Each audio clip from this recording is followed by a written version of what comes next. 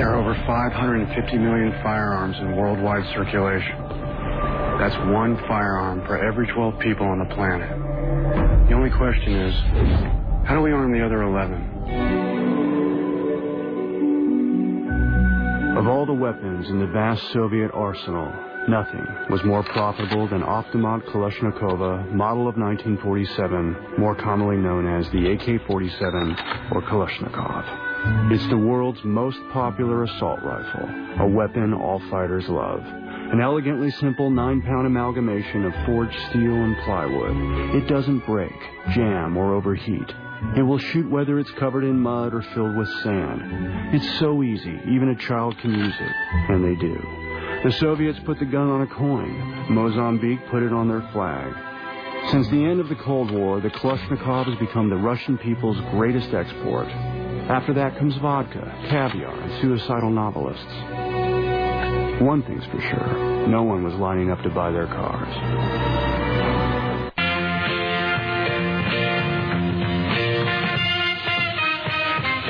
This film is a brilliant achievement in motion picture history. Finally, the truth about Hitler's diabolical plans to create a race of superwomen can be told.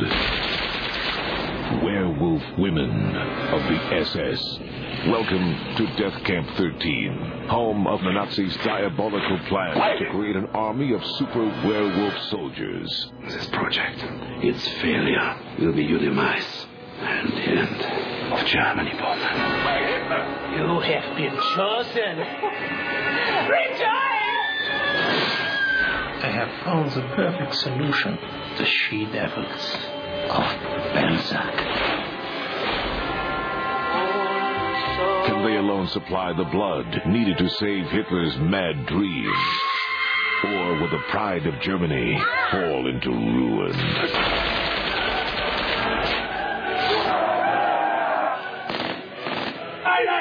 Featuring Udo Kier, Sherry Moon Zombie, Tom Tolles, Sybil Danning, Bill Moseley, and Nicolas Cage as Fu Manchu. This is my mission!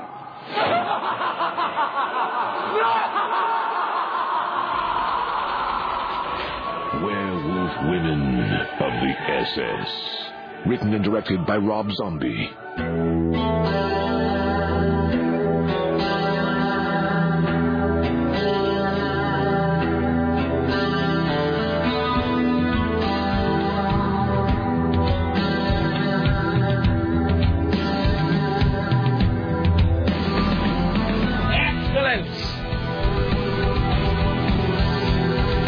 The truly unfortunate thing about that movie, Grindhouse, not doing very well at the box office, it underperformed, as they say. It did not meet expectations. Is that now they're never going to make any of those trailers into spin-off movies, such as Werewolf Women of the SS. But most importantly, it means we're never going to see Machete. What are you going to do? I guess life is full of reversals, isn't it? It is 6 minutes and 15 seconds after the hour of 11, and this is the month of November. In the year of our Lord 2008, thank you for coming along and making it a part of your listening day. We are live from the plushly appointed yet not overly ostentatious studios of AM 970 The Talker. This, my friends, is the Rick Emerson radio program, an excursion into amusement and whimsy. It is 503-733-2970. You want to join us today? 503-733-2970. 503-733-2970. If you would like to get on board with your comments, questions, clarifications, kvetches, ruminations, ponderings, musings, what have ye. It's 503-733-2970. Richie Bristol standing by, ready, willing, able, and sporting a pair of red underwear. To pass along your observations about the interesting, the groundbreaking, the tedious, or the mundane. It is Friday. Welcome to day 12. Thank you for coming along. All right, here's what's coming up today.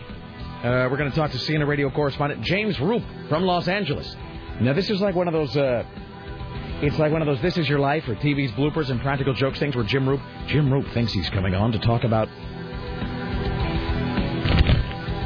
wildfires. I guess we'll ask him a few things about wildfires, so we can sort of play nice. Really, it's about water-free urinals. Because we had that news story the other day about, I guess they're rolling out some kind of urinal in L.A. Doesn't have any water or anything. And so yesterday we had him on, and I couldn't figure out what it was I meant to ask him about until afterward, and I just heard it on the recap hour. So, all right, we're going to bring him on. Then we're really going to ask him about toilets with no water, just because I find it fascinating. You find it fascinating, so much the better, but it's really because I just want to know how that works.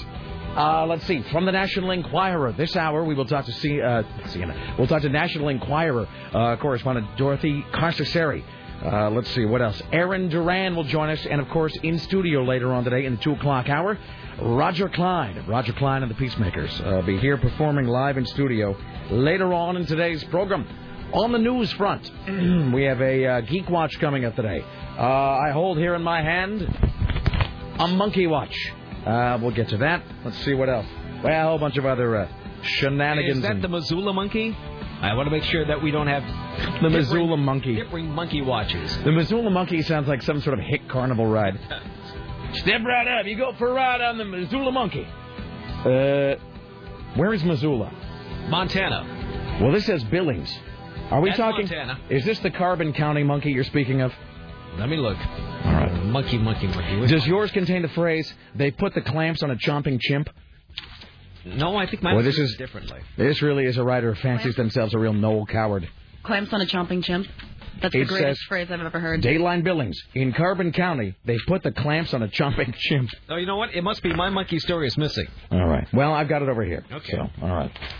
So there you go. Monkey Watch coming up today. Geek Watch and more. It is 503-733-2970. You can also email if you like. It's rick@rickemerson.com. Rick at rickemerson.com. Sarah at 970.am. Tim at 970.am. Or Richie with a T at 970.am. Hot on the heels of yesterday's Mr. T infomercial playback.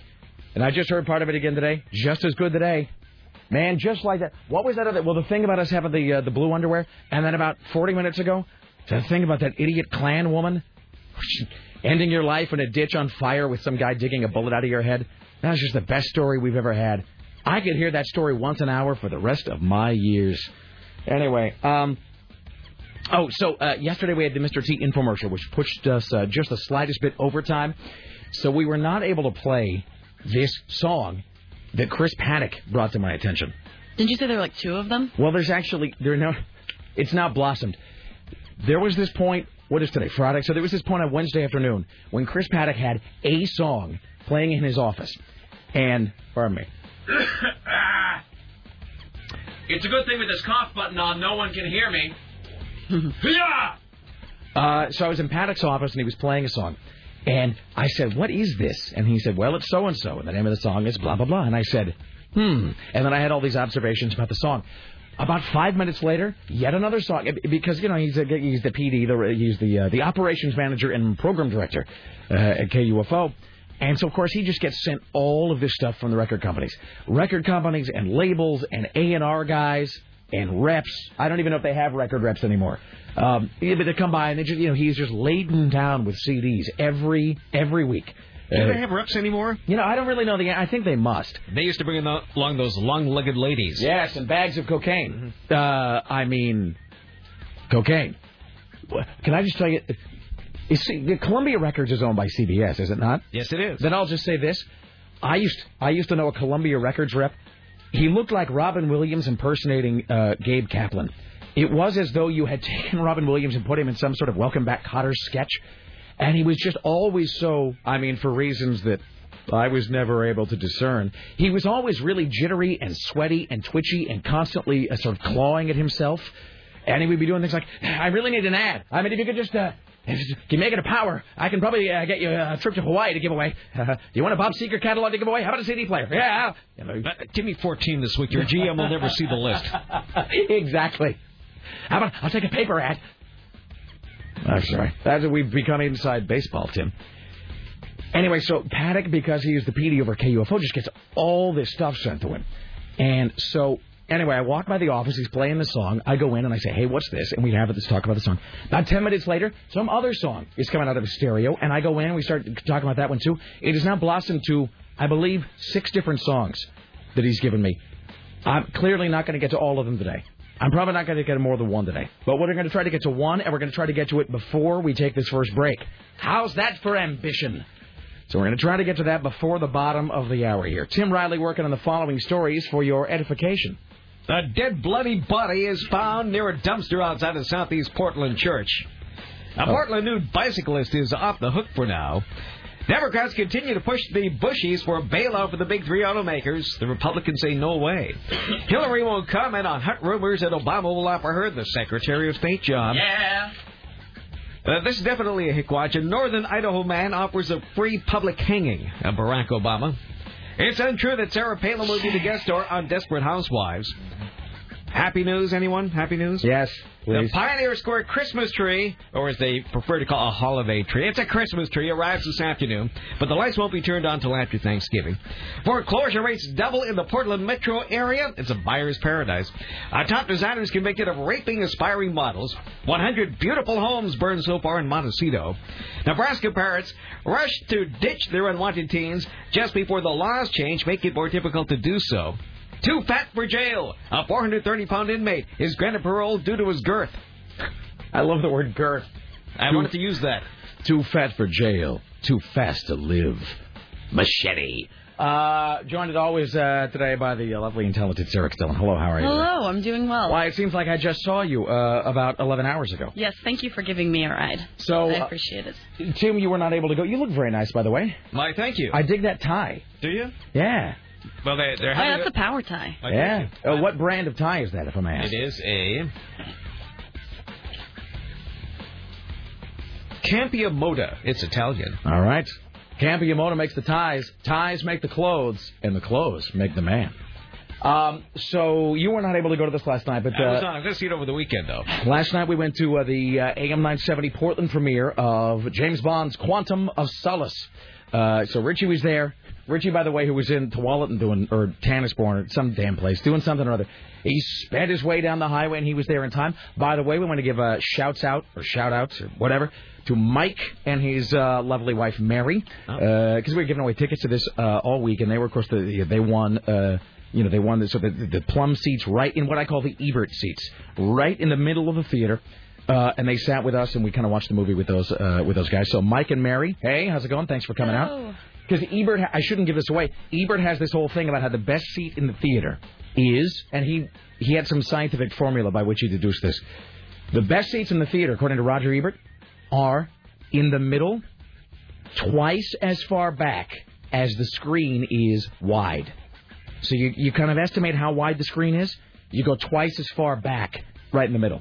And that is where it fills your field of vision, but not so much you get like vertigo or weirdness. So anyway, so we were in the Ebert seats. That movie was insane last night. It was very frenetic, put it that way. It almost made me feel like I was having some kind of seizure at the beginning, just with all the stunts and all the action, the nonstop action. And so it was. I would say this. I mean, I think Aaron Duran. We're going to talk to. I got to figure out what time he's coming in today because it's a very busy show. We got Roger Klein who's going to be in the studio. That's kind of that's been the big tentpole thing today.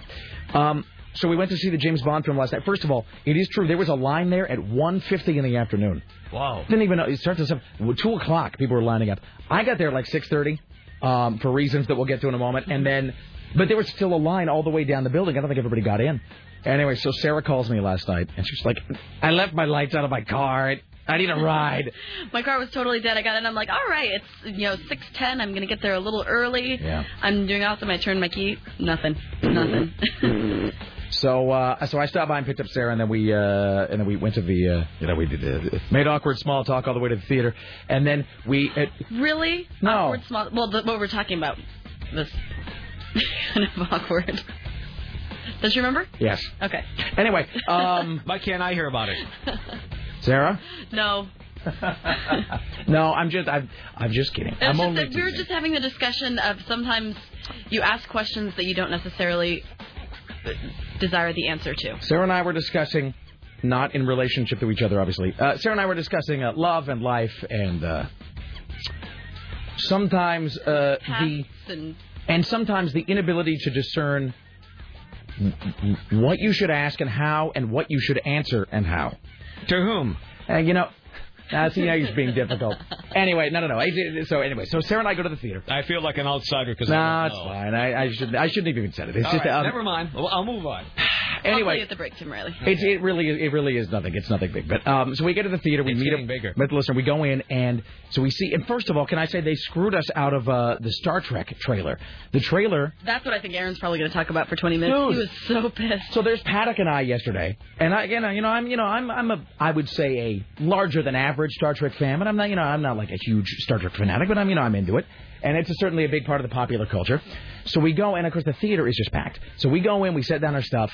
I'm like, hey, do you want to drink? I'm gonna go to the lobby, and so I go out to the lobby to get myself a treat, and so Paddock and I are standing in line. And can I just say, by the way, now, of course... The celebrity that served you? Paddock and I, well, we'll get to that, too. Paddock and I, obviously both happily married to each other. And we're standing there, and there are these two, scorchingly hot girls in front of us. And, I mean, just really, and I do believe they were of age, but these very, very attractive young ladies in front of us. And, of course, Paddock and I don't really realize this until we're just, hip deep into a conversation about Harry Potter, I think. Because we're talking about one of the ads that's playing on the flat screen above the concession stand. And I said, hey, look at that ad for the, look at that Jujubes ad or whatever. They're using the Harry Potter font. And then Paddock says, yeah, they're playing a CGI Quidditch game. Look at that. And so they were commenting about a CGI Quidditch game that is this sort of computer-generated version of a Harry Potter scene using the Harry Potter font. And then that turns into a discussion of the Goonies, and then it turns into a discussion of the octopus scene in the Goonies. Then that turns into a discussion of, hey, have you read the novelization of the Goonies movies? Why, yes, that's where I first read about the octopus. I have, too. I own that book. Yeah, which is where the octopus was. That is where the octopus... And I was obsessed with the octopus when I was younger because in the middle of the book there are, those picture pages, and there's one of the octopus, and that's, I think, where my fear of octopi began. And we were talking about scenes that are in books or trailers that don't make it into the movie. Now, see, you're into that. You find that discussion great. Paddock and I didn't realize how silly it sounded until we were talking, and then these two hot girls turn around and they look at us and they go, and then they turn back around. Gold. So, but anyway, so we're standing in line. We're waiting for the guy to give us our tankard of soda or whatever it is we were ordering. Yeah, guess by the way, I hate to call him out by name, but there's no way to tell the story without doing it. You know who was waiting on us, Tim? Who? Concession stand guy, I swear to God, his name, John Hamm. Seriously, the guy who plays Don Draper, John Hamm. This obviously not him. We were almost treating him like a celebrity. Like, oh my God, that's John Hamm. John Hamm. And of course I said, hey, have you ever heard of Mad Men? He goes, yes, thousands of times. Shut up. So Paddock and I are looking at our watches going, God, we don't want to miss the Star Trek trailer. And so we John Hamm, the guy who's helping us, we say, hey, have we missed the Star Trek trailer? And he goes, nope, I'm the projectionist. And we're like, okay, we're in. Because he's serving us. He's like, hey, can't start it. John Hamm is a man of many talents. Getting us our popcorn. And so then, we're standing in line. And then finally he goes, okay, got to go start the trailers. And he walks off. And Paddock and I are like, no, we're still in line. We want to see the Star Trek. You can't start it now. And Paddock and I, like tiny, like children, like small girls, Paddock and I start pleading with the guy at the concession stand not to go start the trailers because we don't want to miss the Star Trek trailer. And the guy, John Hamm, turns and he looks at us and he goes, what can you do? And he just walks off. So then suddenly there's Paddock and I. I'm not even waiting for my change. The guy's, $23. I'm like, $25, keep it. And, the running into the theater, trying not to burn myself with my hot coffee. Go in and sit down, watch other, and of course, then they don't even play the goddamn trailer. There was no Star Trek trailer last night. How did John Hamm do that to you? Well, and here's the thing.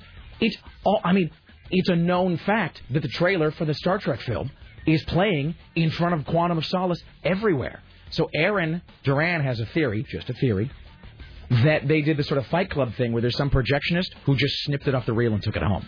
I'm not saying that happened. That's Aaron's theory, though. Because projectionists have been known to do things like that. So, anyway. Not a projectionist like John Hamm. No, of course not. John Hamm would never do such a thing. Anyway, so then we saw Quantum of Solace, which I think Aaron's going to talk more about it later. I'll say this, couple things. Judi Dench, you always forget how great she is until you see her act. Because, she's on TV a lot, just being interviewed and stuff. She's really fantastic. Other thoughts about Quantum of Solace. People keep asking me what I think of Daniel Craig as Bond, and it's almost, you got to judge him almost separately. It's like comparing Cesar Romero's Joker to Heath Ledger. Richie says he's always mad. Well, he's very brooding. I mean, he looks broken. I think there's something wrong with him. I mean, or maybe he's just that good of an actor. Maybe. I mean, because again, to compare like Heath Ledger and like the early Jokers, it's not that one is better. They're just different. And, you know, like Sean Connery and Roger Moore, their Bond, you know, they're basically like Hugh Hefner with a handgun. I mean, that's kind of their thing. It's very all... When Connery and Roger Moore are James Bond and Pierce Brosnan, it's just this side of parody. I mean, it's just this side of ridiculous. With Daniel Craig, I mean, it's a serious, dark, very sort of noirish kind of role. So I will also say this. Here's the one thing you come away with watching that new James Bond film is how big of an impact the Bourne Identity had. The Bourne Identity and, of course, the sequels have really upped the stakes for everything because that Bond film looks a lot like a Bourne film. So, anyway, Aaron will probably have more on that. Let's see what else. Well, that's pretty much it. I got a great Tim Riley story to tell you, and you don't even know about it, Tim. Somebody told me that. I was wondering what it could be. Was it Dave Zinn? He alluded to it. He knows the story. He was there. He was there when the story was told. It's nothing bad. It won't embarrass you. But it can't be embarrassed. Is that a challenge? No, not at all. No, it's a great story. It is. You will appreciate this story. Somebody told me this yesterday, and I said, "That's fantastic." I'm sure it's heartwarming. I actually wrote it down. I just wrote a big on a Post-it note. Tim's story. So we'll get to that in a second. I will say. Well, that's it. We'll get some other stuff here in a moment. Anyway, it's 503-733-2970. 503-733-2970. We'll try to get this song here before we break at the bottom. We'll get your calls also. So I won't use the listener's name because she might be a little, I don't know, she might be embarrassed or whatever. I might make her feel awkward. We can change the sex of the person. Let's call her Rufus. Myron. Okay, Myron. Rufus. Mm-hmm. So listener Rufus. So there's a woman named Rufus who comes by the office yesterday because she was going through some of her computer files at home, and she found an archive. She found a home recording of our very first day back on CBS, back in 2006. No. So, and I don't even have a copy of that. And she actually found it. And she had mentioned, she's like, "Do you want me to drop it off?" I'm like, "Yeah, that'd be great. I don't have a copy of that." So Rufus comes by the office yesterday afternoon to drop off just this recording she has of our first day back here. She and I are talking. And she, like many people, has spread the word of this show to places, as my mother would say, hither and yon. So she knows a couple who live in Seattle, a man and a woman who live in Seattle. They listen to the show online, or I guess the wife does anyway. And the husband is certainly aware of the show, you know, because the wife listens to it, puts it on podcast, and you know all of that stuff. Anyway, long story short, apparently the female half of this couple, again, it's a couple who lives in Seattle. They listen online. I guess the wife is a bigger listener than the guy. I guess the husband kind of listens. But the wife is really, really a big fan of ours, listens in Seattle. I guess that the wife, is absolutely in love with you, Tim, and has just like some absolute off-the-charts crush on you. Oh, my gosh. And so, but it gets better. It gets so much better. So the woman of just as they say... Not that I don't appreciate it. No, apparently the woman is just, you're like the toppermost of the poppermost with her. You're as good as it gets in the field of guys. Wow. So the woman constantly talks about you. The woman apparently is always going on about, Tim said the funniest thing today, and Tim said this, and I wonder what Tim thinks of whatever. Okay, here's the hilarious resolution of this. So this is this listener in Seattle always going on about Tim, on who she has a crush. Apparently the husband doesn't quite listen often enough to really know all of our names, so he doesn't really put it together.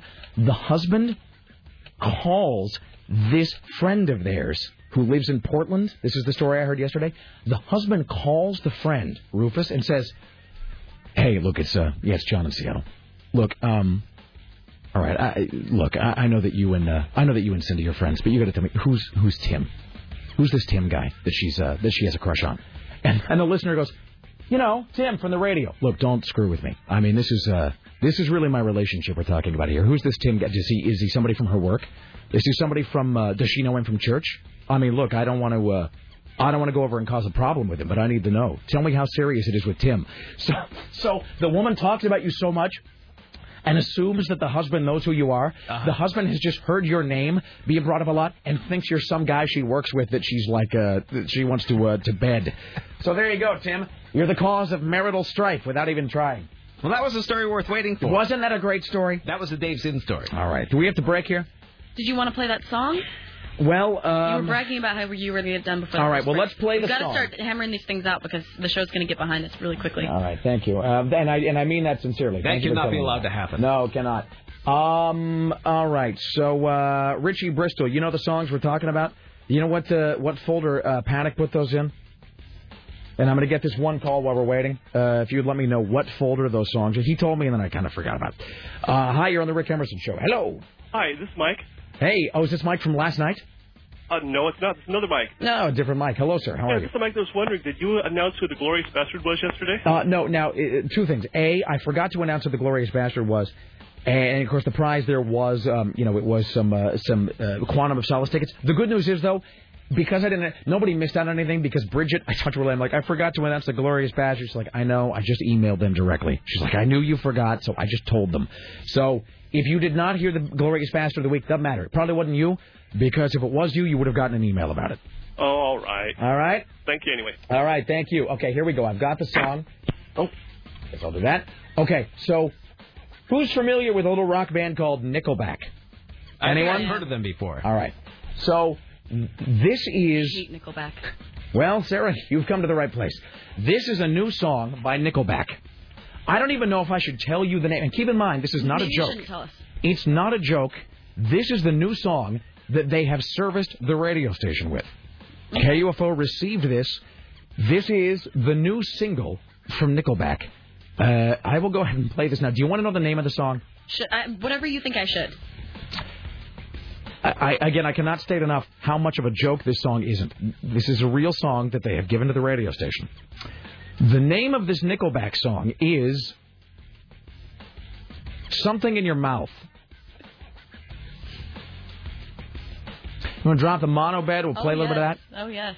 Are we going to play into the break? Well, we'll play as much of it as we can here, because it's just, you know what, every time you think it can't get greater, it does. So, ladies and gentlemen, I give you the power and glory of rock and roll. This is the new Nickelback single, and I'm not making this up, called Something in Your Mouth.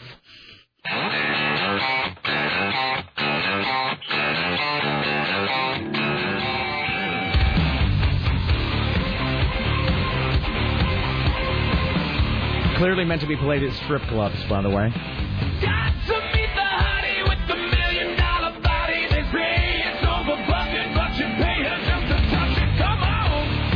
Come on.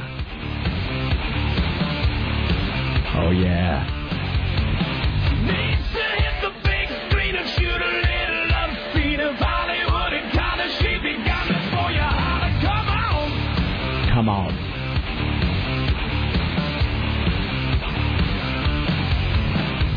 Pretty little lady with a pretty pink thong and a sugar daddy hitting on her all night long. Doesn't care about the money. She can be with anybody. Ain't it funny? I'm a honey, wanted you all along. I don't even think we're to the hook yet. You're ripping up the dance floor, honey. You shake your ass around for everyone. I love the way you dance with anybody. And tease them all by sucking on your thumb. Sucking on your thumb. Cooler when you never pull it out. 'Cause you look so much cuter with something in your mouth. Yeah. Holy God. Sucking on her thumb, Sarah. Crafty little lip tricks, tattoos on her lip. If she's bending as you're bending, there's no way to it. So baby, come on. Come on. Dressed up like a princess, betting that her skin smells better than the scent of every flower in the desert. Come on. Her skin smells better than the scent of every flower in the desert, Sarah. This is... We'll go to the hook once more and then we'll break here. Doesn't care about the money. She can be with anybody. Ain't it funny? I'm a honey, wanted you all alone. You're ripping up the dance floor, honey. You shake your ass around for everyone. I love the way you dance with anybody. And tease them all by sucking on your thumb. You're so much cooler when you never pull it out. 'Cause you look so much cuter with something in your mouth. Holy crap. Yeah. Oh, I'm so glad that I've hated them for so long. She loves the night scene, bar queen, just living. Well, there you go. Ladies and gentlemen, I give you Nickelback. Let's take a break, shall we? Yeah, let's do that. All right. There you go. Back after this, ladies and gentlemen. It is the Rick Emerson Radio.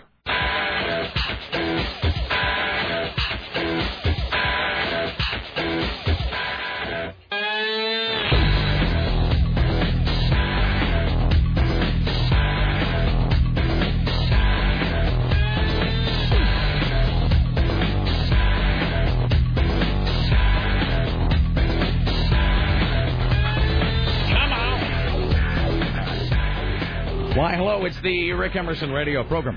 It's 503-733-2970. 503-733-2970. Hi, you're on the Rick Emerson Show. Hello. Hello, Rick. Hey, Please do me a favor. Don't ever play that song again. I'm going to answer all the phone calls today with, come on. Oh, my God. Yeah. That was horrible. You know, it does. Paddock and I were talking. He believes that is the Warrant cherry pie of the 21st century. I think that's what they're doing. We're only 8 years into this, or 7. I never know how that goes. Into this decade, millennium, whatever, and we've already got our cherry pie. Yeah. So, yeah. Oh, one more thing. Can you tell Tim stay the hell away from my wife?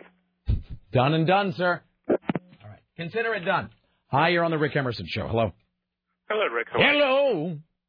Come on. Yeah. Please don't play that again. See, like that. The first thing out of everybody's mouth is a plea that it never. We were just talking to Crystal Cash from KUFO, and KUFO had gotten this Nickelback song. She listened to it, and then, of course, I talked to Paddock about it. I'm like, I got to play that. It's fantastic. So she actually listened to it, had to dub it, I think, onto a mini disc. Had to dub it then into Cool Edit, or Adobe Audition, which is this audio editing software, and then had to dub it into the system. So she actually had to hear it like 5 times in a row just so we could get it into the system to play it here. And then she was talking to her roommate about it, and apparently her roommate knows the song because she'd gone to some bar to play pool, and as she put it, some douche-looking tool users were over at the jukebox playing it repeatedly. So it has already found its target demographic. Did you like the song? That's not a thing I would have playing in my house. Let's put it that way. I will say this. There is always a need for new music to which girls can take off their clothes. And so I believe that fills that need nicely. That you can find better songs than that to have a girl take off the clothes. I suppose. But let's be honest. Strippers always have the worst taste in music. To that song either. Yeah, I think the answer is in your question. She would probably start laughing at you if you play that song for her. Yeah. Here's an interesting thing about this Nickelback song is it does have exactly the same beat as Girls, Girls, Girls by Motley Crue. That's the first thing I noticed yesterday. So, and by the way, I don't want to pretend to be cooler than I am. Let's have no illusions about the fact that I got all kinds of embarrassing sexist music in my collection. For some reason, there's just this thin candy coating of sleaze on this Nickelback song that I just can't get past. All right, thank you, sir. Thank you. Come on. All right. It's 503-733-2970. Let's welcome now to the Rick Emerson Show from Los Angeles, CNN radio correspondent James Roop. Hello, sir. Hey. How you doing, brother? Man, you don't sound real good. No, I'm okay. I was a little under the weather last week, and I think I'm getting your throat thing now. Yeah, it's kind of a throat thing in the building. Some people upstairs have it, and so I had just a little bit of a throat ailment, a little raspiness. And then, but the problem is that I got the raspy throat on Election Day morning. And obviously, doing on the show all day. And then we had our live election night party, which means that I'm sort of screaming for about 5 hours to be heard among, above the din of about 500 Obama supporters who were just, obviously very loud and drunk as the night went on. And so my kind of minor throat graveliness just turned into a full-blown losing my voice by Thursday. And I'm no longer sick, but of course, it's like trying to fix a car while you're in fact driving down the highway. So now, because I'm talking for 4 hours every day, while I am no longer sick, it's taking me exponentially longer to get my voice back to 100% because I'm using it every day. So I'm actually fine. It's just taking a little bit longer to get back to my usual perfection, Jim. Wow. Okay. Good luck with that. Okay, fantastic. Sorry. You're still perfect no matter what. Well, thank you. I appreciate it. So 2 things. One of which is on the sort of sheet to talk about today, and the other is a follow-up to something we had the other day. First off, I know that there's been, we were talking about this with the gay marriage ban in California, that it's, I think we are 1 or 2 steps away from things kind of turning really ugly down there, because it does seem like tempers are running very, very hot. More so than even normally. It's already gotten ugly. And so what is where are we at now? What is the latest? I know some of the lawmakers have come out and already kind of thrown their weight, sort of behind, the reinstating gay marriage. Well, it's kind of weird because, I find it odd that the County Board of Supervisors or the city attorneys of both San Francisco and Los Angeles would come out this way, because technically what they're saying is, and it's I can't believe city leaders would do this, that what the voters say doesn't matter. And if the voters came out in record numbers, right, they let their voices heard, and then city leaders come out, encourage county and city leaders come out and encourage or get involved in a lawsuit against something the voters wanted, I don't get that. They should abide by what it is the voters who put them in office say. So you feel like the folks who are the sort of political leaders of the city ought to be playing moderator as opposed to taking a side. Yeah, absolutely. Yeah. They should say the voters have spoken. Right. Because all of this crap should have been going on before the election. Right. I'm sorry. I don't begrudge anybody whatever love they want, but I'm getting real tired of it. Where was all of this protest and rallies and this other junk? Where was this before the election? I think there was probably the fact now. I think there was probably a feeling that it wasn't going to pass. Oh, you're absolutely right. That's exactly it. Because both sides raised about the same amount of money. Right. It's just that those in support of the proposition that was against gay marriage were a little more. They used their money. I don't know what the other folks were doing. Well, and I would say, I saw John King, actually. I can't even take credit for this. John King on CNN made an observation. He said, paraphrasing, I'll mangle it a little bit. John King said that one of the sort of ironies of this was that no ethnic group voted more strongly in favor of banning gay marriage than the black community. And of course, it is also sort of a given at this point that having a black presidential candidate but drove up the number, drove up the turnout. And so it drives up the turnout, and sort of it then ends up being kind of a one step forward, one step back kind of a thing. Because a lot of John King was speculating that the increased black turnout in California did in fact contribute to the passing of Prop 8. And so it was all sort of inextricably woven together. But I do think that, there was this feeling beforehand that it wasn't going to happen. My thing about the protests is, first of all, just strictly politically speaking, just in terms of achieving your ends, a lot of the very sort of fringe protests that are going on, on either side, whatever, are not doing anybody any good in terms of PR and public perception and all of that. And plus, it just seems to be a given that it's going to end up at the Supreme Court anyway. That is a fait accompli, as they say, that it's going to end up before the U.S. Supreme Court. There's just the reason why it was put on the ballot as a constitutional amendment was so that the Supreme Court couldn't touch it. Right. So it's really weird. And if this decision on whether this thing is valid or not should have been done before it was allowed to reach the ballot in the first place. Well, that was my question: is why didn't anybody? It does seem like there was a little bit of you could do a preemptive due diligence or whatever you want to call it, to say like, well, look, we're going to put all the time and money into working on this thing if it's not even going to be legally tenable. Yeah, because in fact, I think that's part of the process. I think there are lawyers involved before something gets on an official ballot, because otherwise people would be voting that everyone gets ice cream at 3 o'clock in the morning. Well, I certainly would, sir. I would take the all right. on the ice cream. Hey, it's just I'm getting real sick of the whole mess. As we because especially in California, it was all over the news, here, and I can't even imagine what it's like there. I have one other thing here before we head into the weekend. So I can't remember if this is a thing we talked about with you or whether it was something that was in the news and we thought you would be talking about it. This business of putting out like 200,000 water-free urinals in L.A. Do you know what I'm talking about? No. Okay, then you need to look into this. It's called a bucket. That's what I'm saying. I'm thinking it's like a hole with like a lid on top. I don't know who it was. We had some soundbite. Some guy who's like head of like the urinal committee for L.A. or whatever, talking about because they want to save water, they're going to start rolling out these water-free urinals in California, specifically in Los Angeles. And that led to this whole discussion on the show about, like, how do you even have a urinal that doesn't have any water? And is it really just, you're just like a slot with a slat over the top of it?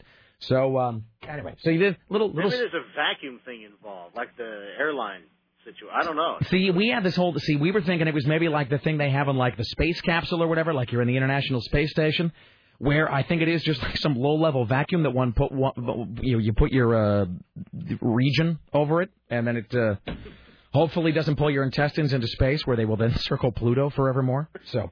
I'm just saying, little story lead. You might want to look into that. It seems like you said region as opposed to area, because regions are much bigger than areas. It seems like it might be something up your alley, so to speak. Oh man! Bam! All right. Oh! All right. Kill me. Can Jim I look Roop. into that for you? Please do if you would. Just because scientifically speaking, I want to know what the deal is with that. I've never heard of that, but I will. We had sound bites about it the other day. Water-free urinals going to be used in California. I'm Googling that as we speak. Right. I'll get on it, and I'll have it for you on Monday. Thank you. You're doing the Lord's work, my friend. I try. Have a good weekend, sir. All right, buddy. All right, there you go. There's Jim Roop. All right. So are we calling Come on! Oh, God. What? Stop. I don't know. Richie, are we calling Dorothy? Is Dorothy calling us? Do we play the game, or does the game play us? Should we play a little bit more of the song since we have a couple Can of minutes? we? Come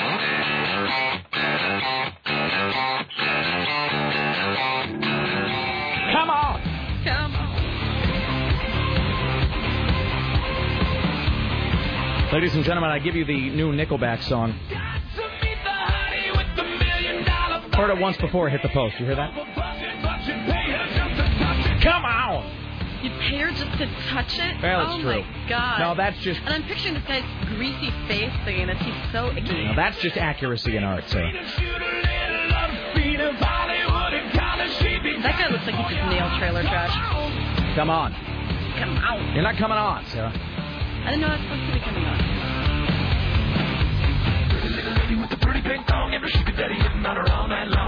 I'm channeling the Bare Naked Ladies.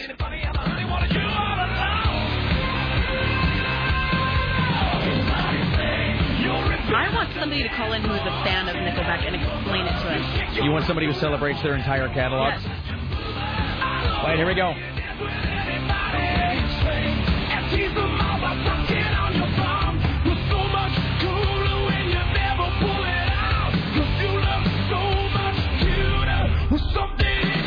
Oh my God, I'm just picturing a whole bunch of drunk fat girls in Gresham singing this together around one karaoke microphone.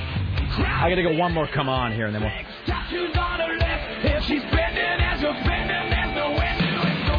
Come on! There you go. She's bending as you're spending, Sarah. Well, you know, it is the artist's job simply to paint a picture of life, you know. Yeah. The world is Chad's canvas. Okay. Hi, you're on the Rick Emerson Show. Hello. Hey, come on. Come on. Come on. Come on. Oh, and he wanted to talk about Nickelback. All right. Maybe he liked Nickelback. Mm-hmm.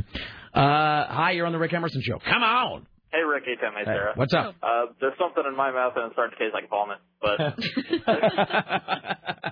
Win. Well done, sir. Rumor has it they are making a Machete movie for theatrical release. Really? It's supposed to come out by the time Sin City 2 comes out. Can't confirm it on IMDb, but there is a Wikipedia page on it, and the theatrical poster for it is really righteous. Now, wait. Now is the theatrical poster just... I don't think they showed that in Grindhouse. They just showed the sort of like the splash thing at the end, the title splash. So where can this be seen? Did you say it's on IMDb? It's not on IMDb. There's nothing on like Danny Trejo's page about it, but it's on Wikipedia. Okay, so Wikipedia has what purports to be like the lobby poster for Machete. And they said, I guess, at Comic-Con that they're trying to get it out by the time Sin City 2 comes out. I am totally Wikipediaing it right now. From what I remember, I don't know if it's still on the Wikipedia page, but it's supposed to be like a 3-part series. Here we go. Machete film. Oh, dude.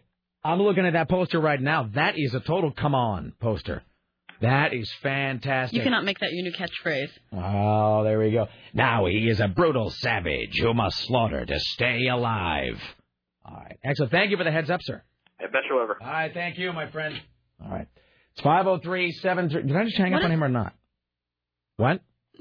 The warm line was just flashing, and I don't know. The warm line, it says Dorothy, but then she's not there. Yeah, I just want to know if that's He said she was calling us. Richie just typed on the screen, ah. Oh, it's ringing again. Does she have theme music? Yes, she does, but I'm just going to fill the time by going, come on. All right. Is that Dorothy Carson? Okay. No, sorry about that. It was just a little bit of a cluster of genius. Let's welcome now to the Rick Emerson Show from the National Enquirer, our good friend Dorothy Costaseri. Hello, how are you today? Hi, I'm great. How are you? I am fantastic. Thank you for. I think we're having some phone issues today. So we were having some, just a little bit. Oh, I think I inadvertently hung up on you just now. I'm sorry. That was totally my. Richie's typing on the screen. That was in fact totally my fault. So that wasn't on purpose? No. Please, never perish the thought. Please forgive me. All right. So new issue the Enquirer is actually on stands now, and of course. The big thing everybody must be asking about is this Cindy McCain photo. Yes. So this appears to be Cindy McCain, wife of vanquished presidential contender John McCain, kissing some guy who does look like he would be a sort of C-level stunt double for one of the guys in Nickelback. I was thinking he was kind of a John Corbett lookalike. I could see that as well, but like if he really let it all grow out for a while. Yeah. So what is the story? What is the backstory on this photo? Well, the story is that Cindy McCain was spotted on April 1st, 2006 at the Tempe Music Festival in Arizona. Right. And she was spotted kissing this guy with this crazy patterned shirt. Now the pictures are somewhat grainy, but there's a very, very clear picture of her from that same night at that music festival where you can clearly see she has her hair tied back in this black ponytail holder. She has this pink turtleneck on, and then over the pink turtleneck, this pink plaid either shirt or blazer. And so you can see, comparing the clear photo with the photos that are a little bit blurrier, that it is, in fact, Cindy McCain. I mean, yeah, there's no mistaking that ponytail, and I don't mean to sound cruel, but there's no mistaking that kind of too little skin stretched over too much face after too many operations look that she has sort of perfected. That's a look that she really has nailed. So, I mean, has anybody from the McCain camp said, like, well, here's the reason, it's a long-lost uncle? They are not talking, and if you kiss your uncle like that, I'm going to go ahead and say there might be something wrong with you, because you have to see these pictures. I mean, I have to plead actually guilt on this. Normally I go through the checkout line and I pick up the new issue as soon as it's out. I've only seen this one photo. So in this new issue of the Enquirer, there are supplemental photos that go with this? There are 3 photos of them just making out, another photo of them hanging out, and then a photo of her from that night, which I said is the very clear one. Here's what I'm saying. Now, maybe the National Enquirer already has this. It would not surprise me. I saw the new James Bond last night, and they got this. There's this sequence where they use this really righteous photo identification software where Bond takes this kind of blurry cell phone shot of somebody, and then they put it in the database, and it goes through like everybody in the world or whatever, and it comes up with the guy. I'm sure you guys are working on something like that right now, so you can just push this guy's picture in, and it tells you like his address or whatever. That'll be National Enquirer 2019 or something like that. Before we wrap it up, and again, I've just been such a busy week, everything's gotten away from me. What else do we need to care about in the new issue other than everything? Well, I'm sure that you heard about Britney Spears' son Jaden being rushed to the hospital. Yes. Anytime that we hear Britney in hospital, we're always our ears are always open. We're always looking to hear what's next. And we have a new story this week that basically sources have been telling us that Kevin Federline was absolutely outraged by that, and now he's going to war with Britney and her family over this medical crisis that hospitalized their son.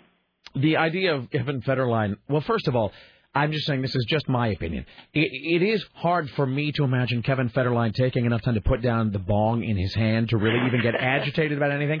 But the idea of Kevin going to war against Britney, see, that might make me care about Britney again, because she's been very dull for a long time. Definitely, but, this is something that's happened, and obviously Kevin's first thought is that, she's responsible for it, and she did something that landed him in the hospital. It turned out to be a food allergy, but he's saying, I want my lawyers to review all of his medical records. I want to know what really happened. So he has his suspicions. Well, let's be honest, though. I mean, if the odds usually are about 9.9 out of 10 that Britney is responsible for anything bad happening anywhere in her orbit, so that's a safe bet. Hey, she's been cleaning up her act lately. I suppose. All right, much to my dismay. All right, Dorothy, have a great weekend. Thanks so much. We'll talk to you soon. You too. Thanks a lot, Rick. There you go. Dorothy Casaseri from the National Enquirer. Hi, Sarah. Hello. Hi, Tim. Hello. All right, should we take a break? Sure. Were you doing that before I could say come on? Sounds like you just threw that right out there. All right, back after this, Tim Riley. Coming up later on, Roger Klein in the studio, Aaron Duran, and more. Stay there. It's the Rick Emerson radio program. Go nowhere.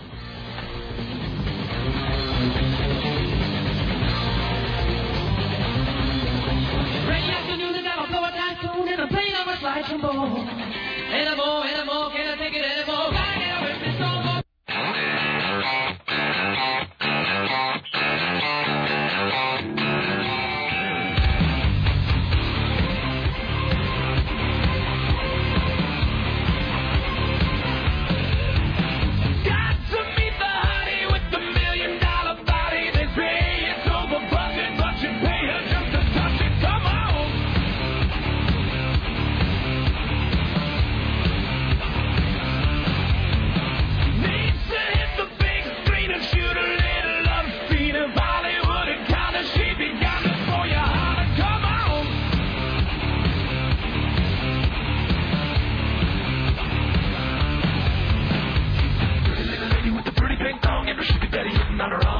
Doesn't care about the money, she can be with anybody, ain't it funny? I'm the honey, wanted you all along.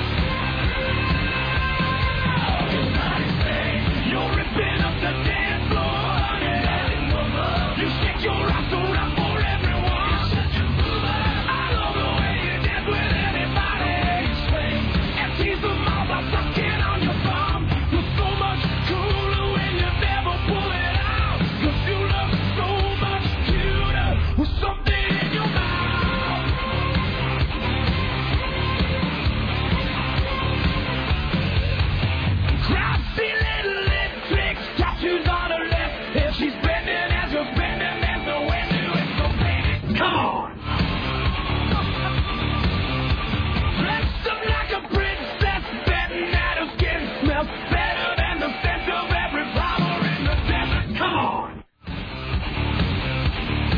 You're a genius. We're retarded.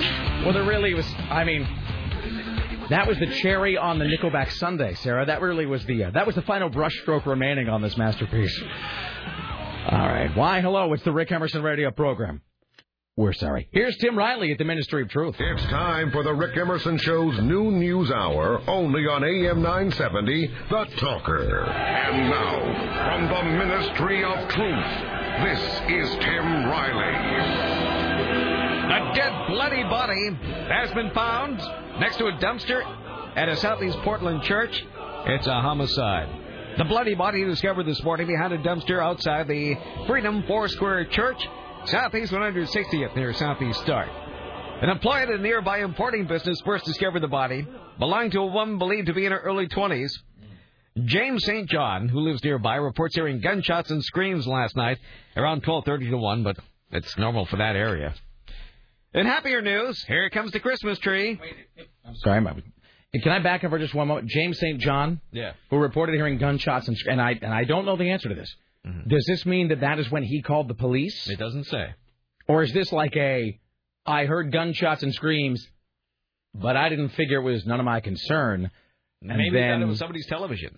That is entirely possible, I suppose. I'm just curious. Mm-hmm. It would be. I'd be curious to know. I'd be interested to know whether that was something that then he decided to pick up the phone, or whether that's a thing he just volunteered when they came by and asked him the next day. Mm-hmm. So, all right, I'm sorry. Go ahead with the happier news, Tim. Well, it's time to say Merry Christmas almost. It's time for the Christmas tree to come through. I think Portlanders are supposed to call it a holiday tree. But that's okay. Here's why that's... I'm not going to do it. I'm going to call it a Christmas tree. Because it's stupid, and also because I do believe it's inaccurate. You know what I mean? Yeah. It's not like you're talking about something that we just created last week to celebrate, a holiday or this time of year. Which it's is not like it's Kwanzaa. No, I mean, I guess that's exactly what I'm saying, Tim. Hey, how many days of Kwanzaa are there? I don't know. Has anybody done like It's kind of like Hanukkah.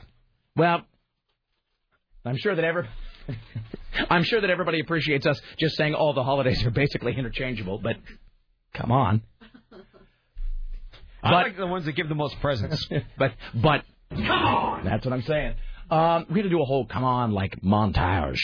So Hanukkah's 8 days. Christmas, we get completely gypped on Christmas. Well, if you live in Canada or Britain, you get Boxing Day, right? That is right. You totally get Boxing Day. Kwanzaa is like 5 days maybe, or 7 or something? At least. But, I mean, is there like on the 3rd day of Kwanzaa? There is no Kwanzaa song. No, but you see, there's money waiting out there to be picked up.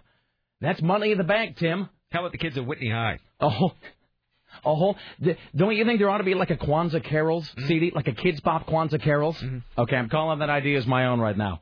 I can go home, get myself a guitar. Is there some kind of being or a Kwanzaa elf or something like that? Elf that you might find at Macy's. I'm going to stop right now before I just take us down the road. We're all going to regret. And I know you appreciate it all. Anyway, I don't even know what I was saying. Oh, the Kwanzaa elf. No, I was not talking about. Stop it! You're an instigator. I'm an enabler. You really are. We just have the worst, most dysfunctional relationship on the show. You know what we are? We are like some sort of dysfunction. We are some sort of dysfunction teepee that is self-sustaining. Isn't that the thing with the teepee, that they're not actually lashed together? The poles lean against each other in such a way that they all self-support, like an Escher painting. That's what we are. We are just 3 poles of dysfunction leaning against one another, propping each other up, and enabling one another's terrible, destructive, hateful behavior. And I, for one, am glad to do it. So, I was not talking about a Kwanzaa elf, you awful person. What I was saying, though, here's why the holiday tree thing is stupid. It's not just because it reminds everybody that we are the most oversensitive nation on earth, which we are. It's because if the tree was something we just came up with last year and needed a name for it, then calling it a Christmas tree would be wrong, because I'm just coming out of the blue. But I mean, it is at least in this hemisphere and in recent history, it does trace its lineage to Christmas, does it not? Mm-hmm. And spare me, and seriously, if you're busy worshiping a pile of dirt somewhere, spare me the email about Wicca. I can already read forward to the end of your observations. So let's all pretend that you've already made your observations about Mother Earth and Gaia. I'm going to pretend to care. You'll pretend that I cared about you. Then we'll move on. Anyway, it just seems silly. It just seems like one shade too much of offending no one. So the Christmas tree will wind down Portland downtown streets on a big flatbed truck and be delivered this afternoon at some point. We'll let you know when that happens. That is great. As a special bonus, the Pioneer tree and other trees in downtown will shine with green lights this year. Green and environmentally friendly, that is. I want several colors, not just green. How can we stop this? What do you mean? What's just green? I was distracted. Green lights. I was distracted by Susan Reynolds sending me an email about a Hanukkah bush. It actually says, when I was a kid, all the other Jewish kids were trying to convince their parents to get a tree and call it a Hanukkah bush. My parents did not buy into that one bit, she says, and I'm sure they would not buy into Portland's, quote, holiday tree, end quote, theory. Because here's the thing. It's like how we all secretly called him Prince the whole time. Everybody still calls it a Christmas tree, you jackasses. So all the lights on the tree are green? Well, they decided to replace the strings of tiny white lights that are placed on hundreds of downtown trees with LED lights. They are significantly users of less energy. But they're they're not green in color. They might be. No, they're not telling us. Okay, but no, these are just those weird, twisty Al Gore lights. Yeah. So they're still white, though. They're ugly. Are they going to be that weird Fight Club white, though, that like the ones in my home office are? That's what we need. They consume 80% less energy, like anybody cares about consuming less during the holidays. Really? If you wanted to... Here's how the city can convince me. This is not the season to be consuming less of anything. God damn, because that's what we need. Slow the economy even further. Mm-hmm. Whatever you do, don't buy anything or spend any money this holiday season. That'll get the economy roaring again. First of all, I don't care. about using energy, wasting energy, destroying the earth. I don't care about any of that. Doesn't matter to me. You use less. They'll find an excuse to jack up your bill anyway. No, that's the thing. That's the other thing. As though you're going to... This is like the stupid airlines who, even though the prices of oil and fuel have dropped, are still hitting me with that stupid surcharge to go to goddamned Orem, Utah, this December. So the idea that you're going to somehow save money because we're going to put in these retarded light bulbs, and that therefore... Like the power company is going to go, "Why, you've all been very good this holiday season. How would you like an electricity rebate?" Not going to happen. We'll pay for your cable. Seriously, no. The raping will continue forevermore. It always does. And so, but at least they're not going to be these. It sounds like they're not going to be those weird spiral lights. Because what I don't need is a holiday that looks like it was designed by John Carmack. It's a thing I don't wish to celebrate. Also. And again, realize I don't care about any of this. I could not possibly care less about energy conservation or anything like that. It doesn't matter. It's not going to affect my pocketbook one way or the other. That's true. It's not. So, but all of this would have a lot more weight. All of the city of Portland and the county and the state, the government screaming at me because didn't we have the story the other day that they're going to be banning regular light bulbs in like 3 years or something? Yes, I'm hoarding them now. Seriously, we ought to get our hoard on like instantly. All of that would carry a lot more weight if the city, and keep in mind, I understand why they do this, because it's pretty, and I wouldn't have it any other way, but all of this insistence by the government that we all have to sacrifice to save electricity carry a lot more weight if the city did not pay what I am imagining to be millions of dollars every year to illuminate every office building downtown from 9 p.m. to 6 a.m., Every single office building downtown keeps their power on 24 hours a day. Now, I understand the skyline looks beautiful. You don't want to lose the skyline. You imagine the Manhattan skyline darkened. It'd be very, unpleasant. It's ornate. So, I'm not saying the skyline ought to be turned off. I think it's great. But you cannot, on the one hand, be insisting that I have to change my Christmas tree bulbs, and on the other hand, be paying like $1 billion every year to light up a bunch of buildings who have no one in them all night long. So just get your story straight, for the love of Jesus, the baby Jesus in a manger, who cries at everything you do. All right, here's Tim Riley. Come on! Settle me downtown later. All right. The foreclosure rate has doubled in the Portland metro area as compared to the same period a year ago. The latest figures for the month of September revealed a 0.8% of loans in the Portland-Vancouver area were in foreclosure. That's double last September's rate of 0.4%. The Portland metro area's foreclosure rate is still only about half the national average. Home prices in the three-city area also dropped. The sales price fell 6.24% compared to September 2007, with the current median price of a home at $255,000. Is that it? That is nationwide or here? Here. So the average home in Portland, the mean cost, the current median, $255,000. Mm-hmm. That's actually less than I would have expected. Much less. Yeah.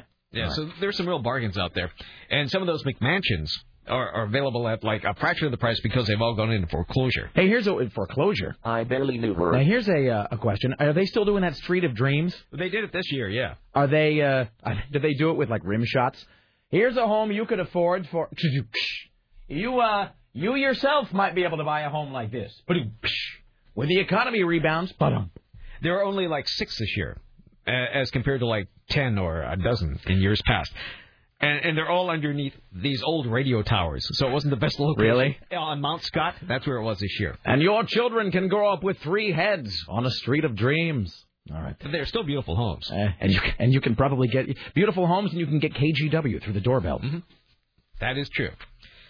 Multnomah County judges cleared a nude Portland bicyclist of criminal indecent exposure charges, saying the cyclist naked has become a well-established tradition in Portland.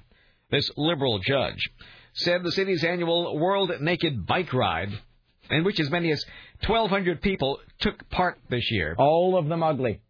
Yes. Has helped establish the practice as a protest against cars and dependence on fossil fuels. It's a protest against not having enough attention paid to you. That's what it's a protest against. So the misdemeanor charge against 21-year-old Michael Bobby Hammond has been dropped. His legal charges began June 26 when he stripped down and hopped on his vintage 1970s 10-speed. Portland cops saw the brief ride through the Alberta Arts District as a stunt, not free speech, and charged him with the city code forbidding the exposure of genitalia. All right, then. Because we have determined that toplessness is, in fact, legal in Portland. Yeah. It is simply bottomlessness that you are to avoid. But, you'll be let go with a slap on the hand by a liberal judge. That's right, Tim. We need a little law and order in this town. We should totally run on... We should actually form, Tim, the next time an election comes around, we ought to actually form the Law and Order Party. I don't think it actually exists. There's Republicans and Democrats. I'm surprised that we don't have one of those here in Oregon. There are all kinds of crazy people forming political parties. Right, but think about the idiots who would vote for you just based on the name of your party. Because you got the Libertarian Party and the Green Party and the People's Republic of whatever party. There ought to be, and running on the candidate from the Law and Order Party is... Because, you'd get people who thought it was a goof because of the TV show. And then you get, like, my in-laws who would vote because of damn right, string them up. That's my mother-in-law's answer to everything. Doesn't matter who the problem is. Guy running the leaf blower, string them up. So, you're running the Law and Order Party, you're going to get lots of votes. I'm going to make a little note of that, do that in a couple of years. I'm surprised she's not blaming the American Civil Liberties Union. Oh, dude, you don't even want to know. Does she know that you're... Well, I don't know if you're still a card-carrying member. Yes, I am in fact still a card-carrying member of the American. I try to point it out to her as often as possible. She in turn retaliates by giving me Bill O'Reilly books for Christmas. Come on. So that's what I got. 2 Christmases in a row. I got Bill O'Reilly's "Who's Looking Out for You," and then I got the. I thought it was Lou Dobbs. No. And then I got I think the No Spin Zone or whatever. I've tried so hard to get a copy of that O'Reilly Factor for Kids on cassette. Because they sell an audiobook of the O'Reilly Factor for Kids. And by the way, I'm not asking anybody to give this to me for free. I'm not using these airways for any sort of outside personal gain. But if you do hang up a Christmas stocking outside the station door. No, I'm saying I'll buy it. Like, you come up with a copy of the Bill O'Reilly, it's the Bill O'Reilly Kids book, though. It's got to be the kids one. If you come up with a copy of that Bill O'Reilly Kids book... Bill O'Reilly for Kids? The audio recording, which does exist, but it's out of print, and I can't find it. If you can come up with that, Rick Emerson will buy that from you. So just note to self. Here's Tim Riley. Christmas carolers at Pioneer Courthouse Square now waiting for the tree. Right now, at this very moment? At this very moment. And then they light the tree when? After Thanksgiving, usually. Oh, my God, I just realized that Christmas is like a little over a month away. Yes, that's right, Sarah. The holidays are coming soon. I'm putting up my decorations this weekend. No, I always know that the holidays are coming because they come by my house with a giant leaf vacuum and vacuum up all the leaves that have fallen. A leaf vacuum? Yeah. I didn't even know such a thing existed. Of course, yeah. You know, of course. Is that just like those weird, like, petunia-scented dog waste bags? Of course they exist, Rick. I'm sorry. Why do I get the feeling that if I were to go to your neighborhood at any given point, like the Good Witch Glenda and Crab's like floating around in a pink bubble, tidying everything, let me just give your Lexus a good polish. So, and meanwhile, in my neighborhood, it's just the sound of... I mean, that's why I asked if that guy called the cops when there were gunshots. My neighborhood, you just check the doors, lock it. Corpses near dumpsters. Seriously. Just go back to watching TV. Yeah, you don't go out and investigate in our just turn up that Futurama rerun a little louder. Just figure another life has just ended. Yeah, an angel has just gotten its wings, Tim. That's how we refer to it in Southeast. That makes sense. But no, in my neighborhood, they don't vacuum the leaves, they don't blow the leaves. You know what gets rid of the leaves in my neighborhood? Time. That's all. Time. By the time about April rolls around, they've just turned into mush and then they're gone. So we like to view them as just natural decoration that's left there once the holidays have ended. Here's a heartwarming story. Hero Sport Today. Dateline near Tillamook. 11-year-old... Not even in Tillamook. No, where do you live? Near Tillamook. Well, they're not sure because signs are in short supply, apparently. 11-year-old girl who crawled out of a family smash SUV, made her way through a storm to get help, is being credited for saving her own life and the lives of 7 others. Following a 2-day storm that brought heavy rains to the northwest, a culvert and a stretch of country road washed away near Tillamook. And that's what had happened. 2 vehicles ended up going over the edge. Stephanie McRae and her 3 children were in a Ford Expedition that was swept a quarter-mile downstream and thrown up against a tree. So this young girl named Maddie, who's 11 years old, thought they were going to die. So she managed to crawl through the SUV's broken window and shimmy across a branch of a tree to get safety. She then crossed an electric fence and called 911 at a nearby farmhouse. That's pretty great. That is pretty She great. should be given the key to the city. Well, although I don't know what city it would be, actually, now that I think about it. The near Tillamook. Give the key to near Tillamook. Here's the key to over there. That's great. Hey, speaking of signs, here's another thing you don't have to deal with in your fancy pants neighborhood, Mr. Man.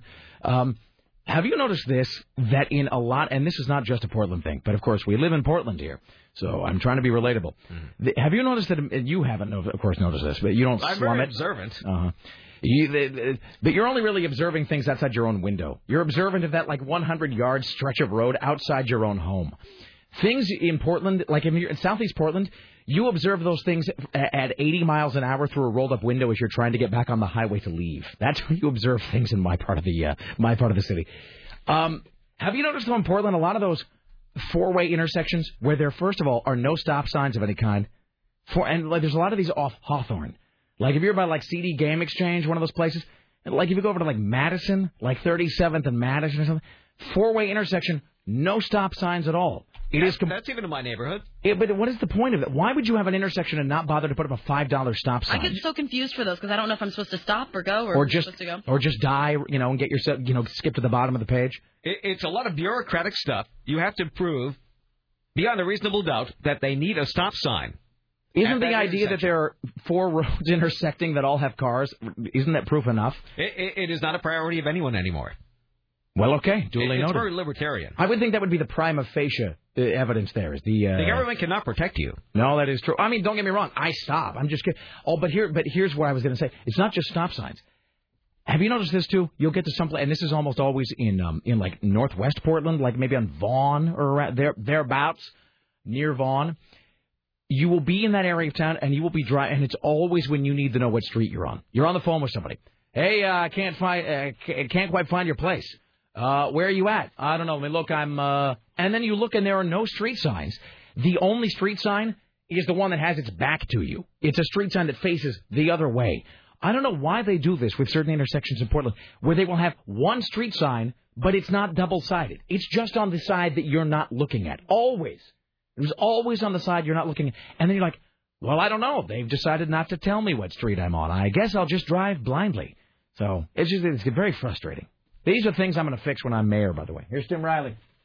The deputies in Clackamas County are looking for a man who was caught on camera stealing a newspaper vending machine. Overall, 17 newspaper machines are empty or missing.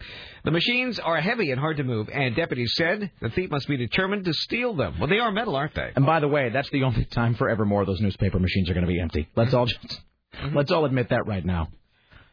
These thefts started at the end of October and continue through this week. So they're looking at the video in Clackamas County right now, and they're hoping somebody recognizes the man once they take his picture. He only gets around $10 to $20 in change in the machines, and they cost $650 each to replace. But he's not stealing them for the change. He's stealing the whole machine, right? Yeah, that's what it looks like. He's taking the machine, and wait for it, what? It doesn't say what he's doing. He's selling it for drug money. It's what they. I'm surprised they didn't come up with that themselves. Well, don't people at the other end of this who are accepting these know that these are stolen? Yes, I would say. Yet they accept them? I would say wholeheartedly, yes. 1,000 times, yes. Hey, I think somebody may have found the O'Reilly Factor for Kids on audiobook.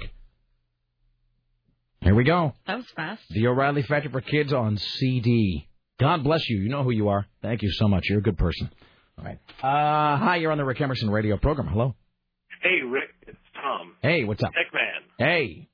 Calling from the beautiful crap hole of Flint. Thomas the tech guy calling from Flint, Michigan. Hello. How are things in Flint? Is it more pets or meat today, sir? It's more pets All today. right. Okay. First, I wanted to talk about your stop signs. Yes. In residential areas, they have this thing that a four-way intersection without a stop sign is just everybody yields. They've been doing that for 20 or 30 years. So it is an understood thing that it is an all-way yield. Yeah, because otherwise, if they put them up, kids are just going to steal them and stick them up on the wall in their bedroom. Hooligans are always at the root of this. Okay.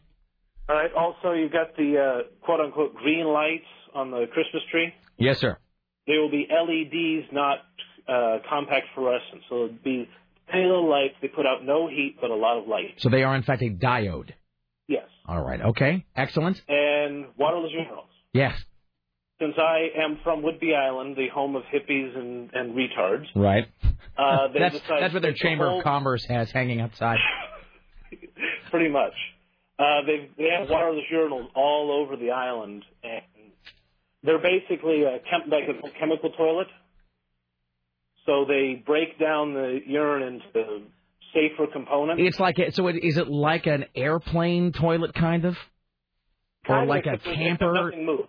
Nothing moves. There's kind of a little float on it to tell them what the level is inside. Right. And they just come and pump it every couple of months. Interesting. And what is I hate to be gross about it, what is the odor from one of those? Does it eliminate the odor? Well, it's like it always smells like a fresh porta potty. Okay. I'm amazed they haven't made some sort of a little tree for your rearview mirror that has that scent. All right. Excellent. All right. Thank you, sir. You're welcome. There you go. By the way, I think I'm just going to skip to the bottom of the page at some point and start buying like a Febreze scented cologne. All right. Let's take a break here. We'll come back after this. More from Tim Riley around the corner. More news. Let's see. Coming up later on, Roger Klein performing live in the studio. Aaron Duran from GeekInTheCity.com and more. Stay there. It's the Rick Emerson radio program right here on AM 970 The Talker. Don't go anywhere. We return next. Holy diver, you've been down too long in the midnight sea. Oh, what's becoming of me? Fine. Well, now it's all awkward. Well, now I know what it feels like to be the recipient of like your undiluted rage. Like my fridge. I left the room quickly when I saw it escalating. All right, so Sarah, would you like to give the backstory? Well, and then I'll give the punchline. For the past couple of days, I've been microwaving my lunch, as is my want. Spending my hard-earned money on microwavable lunches in the morning, and I carry them all the way on my bike trying to ride get energy to do the show. I put them all in my bag, and I haul my heavy bag on my bicycle to work, and so I go to microwave one of these little smart ones, fajita things. They're really good, and you stick them in a little paper envelope, and I bet you love them. I love them very much. So I stuck it in a little paper envelope and put it in the microwave for 2 minutes, and then came back, picked it up, and it was completely soggy, and it smelled like green tea. It was the grossest thing I have ever smelled. So I had to throw that away, take out the tray, clean it out because some jerk had their tea in there and it was just sloshed all over on the walls and in the things. I had to clean that. So then go in today and I'm going to microwave my lunch again, and I decided to look before I set it down this time, and sure enough, there's another puddle of green tea in the microwave, so I had to take it out and clean it up, and then I wrote an angry note, but then I decided not to post it because it's kind of mean. And then Sarah came in today and she was cursing the tea person. I'm like, yeah, screw that guy. He's a dick. It's done by someone who just doesn't care. By someone who's a bastard. As long as they get their tea, it's okay. All's right with the world. Trampled by horses. Screw anyone else. Why don't we make the whole microwave smell like stinky green tea? And so then I'll just walk away like it never happened. And so, Rick? So then I was drinking my tea, and Sarah says, "What's that you're drinking?" And I said, "Tea." She said, "Is this the same kind of tea you've been drinking for the past few days?" And I said, "Why, yes, it is." And she said, "Do you sometimes microwave that tea?" And I said, sometimes. And it turns out I am, in fact, that bastard. So, in my own defense, I didn't know, because I would have cleaned it up. So, here's apparently what is happening. And, Tim, this actually ties into something you were talking about today. You know, what with the economy and all. The economy. They've had to cut back on everything. And so now we have these coffee cups that are basically shot glasses. I mean, what is this? That's an 8-ounce cup. I remember when I worked at this place, Cafe Revista, we had those. It backfires though because they're smaller than usual. So I use twice to top them off. Then you're gonna have to fill up 2 cups to get even more than what you got with one. I mean, it's styrofoam, which I didn't think we could use in Oregon anymore. It might not be styrofoam though. It might be that Dave Zinn material that we had last time. It's made out of Dave Zinn. Yes.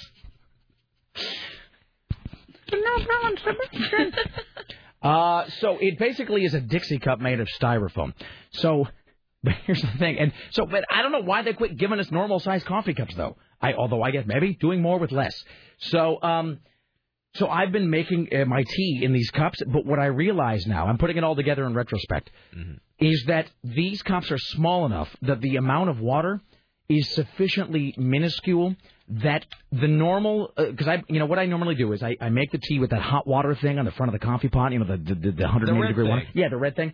And then I put it in the microwave. You're supposed to boil this tea and then let it sit, for a couple minutes. And then I put it in the microwave and let it boil. But what I realize now is the amount of time I'm microwaving it for with this amount of water, it actually gets much hotter, much faster, and it just goes and just boils over the edge. So that's what's been happening, is it has been overflowing the lip of the cup when I microwave it. By the way, if you want to know what that note read, here's the note that Sarah actually wrote to the person that turned out to be me. But I didn't. I kind of wimped out. I wrote it, and I'm just like, okay, well, I'm going to step away from the note for a minute. You're doing that thing. Angry. I'm going to write an angry letter and put it in a drawer. That was it. So I left it in Richie's room. To whoever is heating up green tea in the morning, it is exploding in the microwave, leaving a puddle of tea inside, and all food smelling like stinky green tea. Please clean up after yourself. You have now ruined 2 of my lunches with your puddle of tea. Angry period at the end. So, and by the best part is, you weren't even going to sign your name. And it's on. I wasn't finished. It's on Jammin' letterhead. That's the only stationery I could find. That was in Richie's room. Ruining the Jammin' guy's lunches. So, if we have AM 970 stationery, we'd gladly put it on there. Anyway, so that was me. I am, in fact, that bastard. So, well, lessons learned all around. Rick Emerson, sorry, baby. All right, we'll get some calls here in a second. Here's Tim Riley at the Ministry of Truth. What? Speaking of tea, this big fire in Montecito is called the Tea Fire for some reason. Why is it called the Tea Fire? I don't know. That's what it's called, the Tea Fire in Montecito. Continues to burn out of control with a fire consuming 2,500 acres, 4 square miles. 100 beautiful homes have been destroyed. You sounded kind of like Johnny Olsen, The Price is Right. Look at all these beautiful homes. Let me tell you, it's got to be stopped because Oprah's home will not burn. No. Oprah will... Well, you know the National Guard would be called that before that had happened. Also in that neighborhood, Michael Douglas, Rob Lowe, and one you wouldn't expect. Well, maybe you would. Should we guess? Yes. I think I already know. Didn't you tell me this morning, Tim? No, I didn't tell you this one. Oh. I just learned this myself. I thought you were, because doesn't Dennis Miller live there? Yes, Dennis Miller does live there. Yeah, which we thought it was Santa Barbara, but this is apparently even richer and nicer. Uh-huh. Doing his show from a kitchen in an even nicer home. I know. Okay, who lives there? Okay, Male actor? or female? Male. Oh, Male. Wait, hold on. Let's alternate. What'd you say? Male. I was going to say dead or alive. Let's see. Actor? Yes. And not American. An un-American actor. Is he older? Yes. Well, what does that mean? Oh, your age. Choose your words carefully. Thank you. 35. Past 60. Past 60. Past 60. Not American. Not American. Television or movies? More television, but he has been in movies. More television. And not in television recently. Number 64. He's not an American. It's widely known that he's not American. Does he always use his accent? He has a normal accent, which he does not attempt to cover up. Michael Caine. No. No, you that'd get be the right movies. country, though. No. Oh, British. I got. Wait. Ben Kingsley. No. I'm out. I suck at this. I got nothing. British actors. John Cleese. Really? I mean, he must have made some bucks at some point to live in Montecito. Well, he's got to live there while he can. That new ex-wife of his is taking him for everything he's got. So the median home price in Montecito is $2.9 million. And Oprah's home is worth, well, substantially more. Look, the thing is, they would never let anything happen to Oprah's house. Seriously, the government would be mobilized. All forces would be called in to protect Oprah. Oprah really is our most valuable national resource. But by the way, when you said you were speaking of tea, I pity the fool who tries to get this down. That's what I thought you were doing there. Hi, you're on the Rick Emerson radio program. Hello. Hello. This is Amanda. I wanted to tell you about Roger Klein. I went to Eugene's show last night, and it was great. And if tonight's going to be anything like that, then you have a very good show ahead of you. So the place was a really, really small place, but it was totally packed, and they did about 15 song set list, and then they just randomly asked people in the audience what they wanted to hear, and they played about 15 songs just by request. I think the last time I saw Roger Klein, I think it was the last one at the Roseland. It's all like a blur to me now, but I think it was either that show or the last one at Bravati's, which is actually where they're playing tonight. They did kind of the same thing. I think it was at Bravati's when they did back-to-back nights, and the first night, we went to both, and the first night I was really happy because he played Switchblade, which is maybe my favorite Roger Klein song. And then the second night, though, I think he was doing the thing of like, anybody, what do you want to hear? And then somebody in the back would be, Blue Girl is Suicide, and so then they would just play it. So it's a really, we'll talk more about this because we're at Roger Klein in the studio in the 2 o'clock hour. He did a little live performance for us. And then tonight, Bravati's, by the way, Also, another great band opening tonight, Mike D and The Loyal Bastards. And you may know him. Does Kristen still play with them? I don't know, actually. He's a bartender at Dante's, but then he was also, a lot of people in Portland know him because he was in I Can Lick an ESOB in the House for a long time. Mike D and The Loyal Bastards opening for Roger Klein tonight, and I put a little post about this on my site and on my space blog. This is, by the way, only good for the first 3 people, face value only, 1 ticket per person. But I make this offer every time Roger Klein comes to town. That if you go to Roger Klein tonight and you do not have a great time, I will personally refund the face price of your ticket. Whatever it is, and so if you bought it from some guy in an alley for $80, then that is your problem. But if you go to the Roger Klein show tonight at Everybody's and you do not have a great time, I will pay you whatever, the face price of that ticket. So it is not to be missed. It is really it is an exceptional experience. And we're done. All right, great. Thank you. That's Amanda. All right, Amanda saw him in Eugene last night, so they're going to be playing tonight. All right. One more, and then we'll continue. Hi, you're on the Rick Emerson Show. Hello. Hello, Rick, Sue, and Tim. How is everybody doing? What do you got? Fine, thank you. Hey, is that Nickelback album on sale in stores yet? You mean, which Nickelback album are you talking about, sir? Are you talking about the... I'm just going to wait for the first come on here. It's been about 20 minutes since we had one.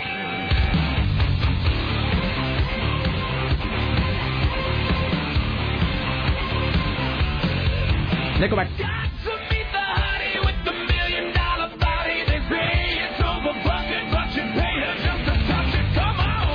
There you go. Yes, that would be the album in question. I don't know if it's in stores yet. Are you... Oh, God. Do you want to buy it? Maybe you could go stand in line at midnight, sir, and be the first to own it. No, I'm not going to do nothing that crazy. Come on now. I don't really know the answer to that. This track, again, if you're just joining us, this Nickelback song, the new single service to radio this week, called Something in Your Mouth. I can see people pumping their fists in the air. Yes. So can I, actually. But the thing is, and just bear with me because I'm not going to play the whole thing again, but if you listen to the beat here, it does have a little bit of this. This is the thing I spotted about it. Speaking of great, like strip club songs, it does have exactly the same beat as any number of Motley Crue songs, specifically the same beat as Girls, Girls, Girls, which is, I think, why that song is going to end up being played behind every girl who, will show you her goods for $3. So, so there I you heard go. Tim say something about pumping their fists in there. Wouldn't they be sticking their thumbs in the air? Maybe. Yes, perhaps. All right. Thank you, sir. Later. All right, there you go. Here's Tim Riley. Something good may have actually been filmed in Portland. That's a lie. You're making that up. Well, there's still a week to go before Twilight, which was filmed here, opens in theaters. Producer 7 Entertainment is already sinking its teeth into more installments of this vampire romance. Wait, hold on. Twilight it's filmed here? Parts of it were filmed here. I didn't know that. Yeah. Okay, I don't know what Twilight is. It's a vampire romance. Twilight is... Is it a movie or a book? It is a movie based on a series of books that the younger set have apparently really cottoned to. I don't want to pass judgment because I haven't read them. And look, and I don't want to be the grumpy old guy with the kids and their stupid books. But I'm for whatever gets kids to read. And I don't mean that to sound corny, but whatever. I mean, I really am for whatever gets people to pick up a book and read a book for enjoyment. So I mean that in all honesty. Whatever will convince somebody to decide to actually read a book from cover to cover, as opposed to just sitting there inhaling paint fumes or whatever, is fine with me. It is apparently a sort of pulpy sort of what one might call a guilty pleasure or beach book, but it is about vampires, and I guess there's kind of like some hot vampire romance or whatever, sort of a sub-Buffy kind of a thing. Okay. And then there's that True Blood show on HBO, so we're kind of in another vampire resurgence here. But this is the first movie based on that series of books. And by the way, every single person I know who's read that Twilight series, and I do know a lot, and every one of them, they're all really, really intelligent, sharp people, but they all say the same thing. They all go, I'm not really sure why I read them all. It's like I just read the first few pages, and I mean, it wasn't like the best book ever, but I just couldn't quit reading it, and the next I read all 4 of them.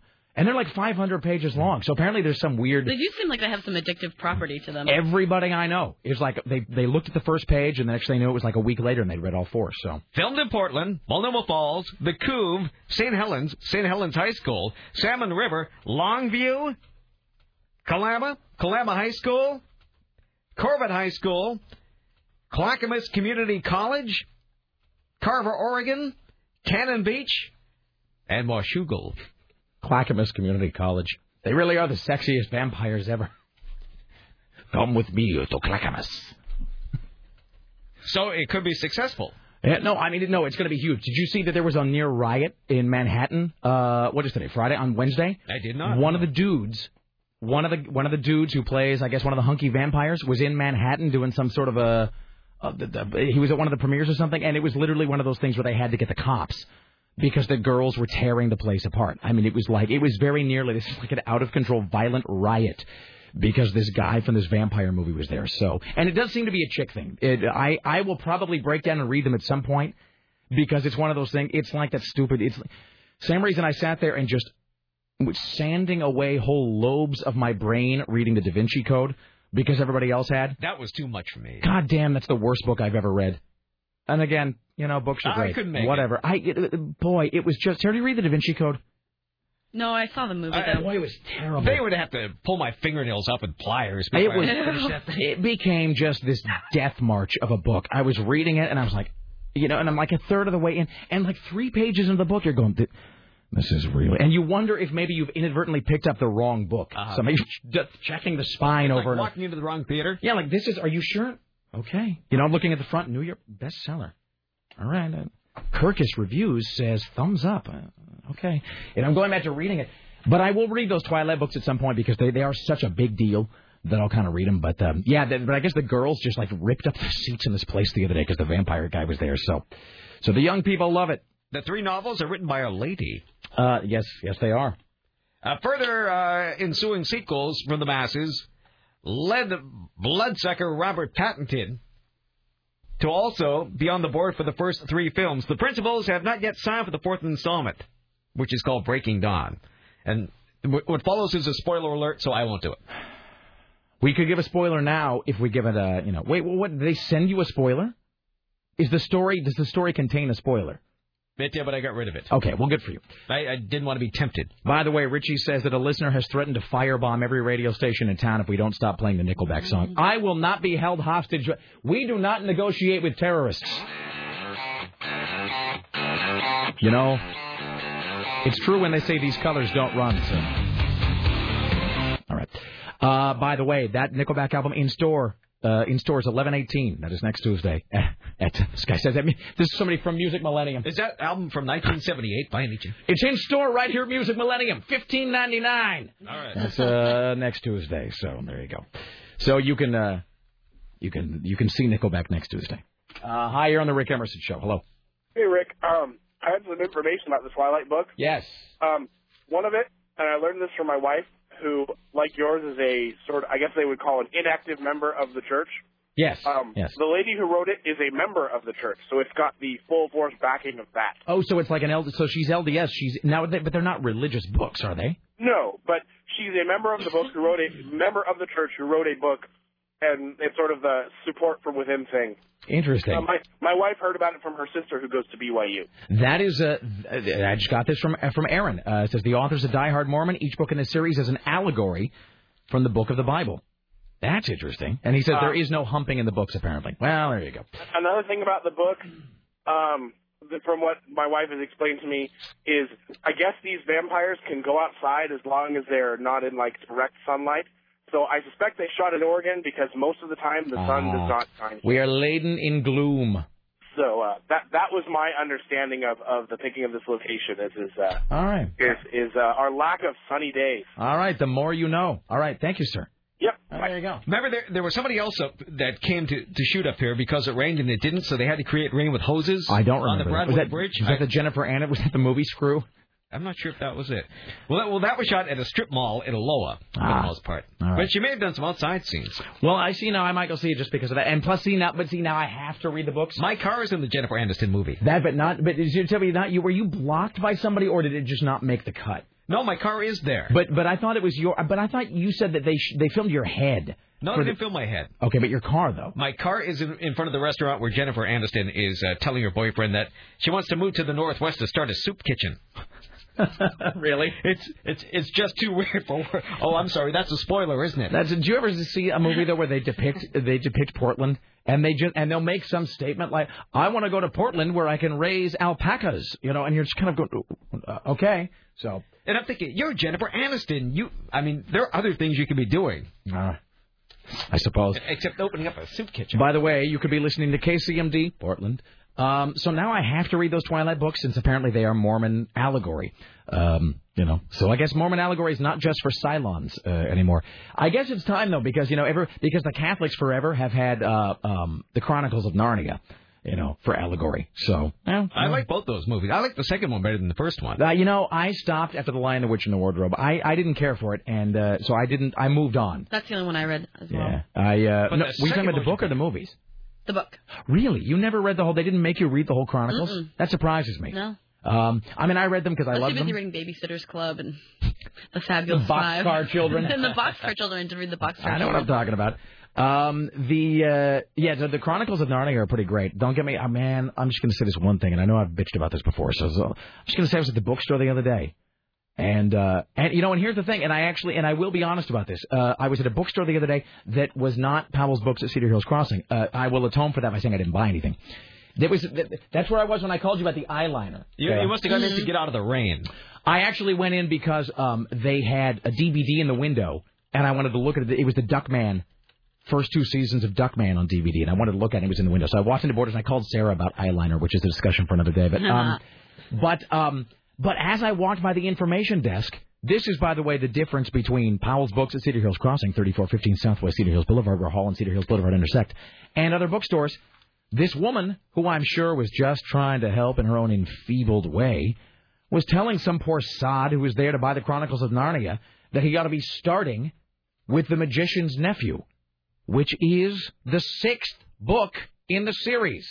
It is not the first book in the series, regardless of whatever the puny brain behind the counter tells you. For the love of Christ. Well, some people are always wrong. Every time. That's exactly what I'm saying. You know what? And those people are the people who tell you ought to start with the first Lion, the Witch, and the Wardrobe is the first book. Mm-hmm. Any attempts to change that are heresy and unacceptable to me. Apparently, by the way, the Twilight books feature vampires and werewolves fighting over a human girl. It is Lestat for a younger generation. Oh, by the way, Lestat. You want to know a group of people who's all... Sounds French to me. You know a group of people... He's a freedom vampire. Do you know the group of people who are all angry right now is Anne Rice fans? Anne Rice fans have gone all mental. Did you see that she went all nutty and Jesus freaky? No. Anne Rice's new books, I swear to Christ, no pun intended, are all about Jesus. I'm not kidding. I don't mean like in a figurative way, like about a woman who's... They're about Jesus. They're actual novels about Jesus. I wonder if it's because during the floods in New Orleans... where her husband was buried, the casket was carried away.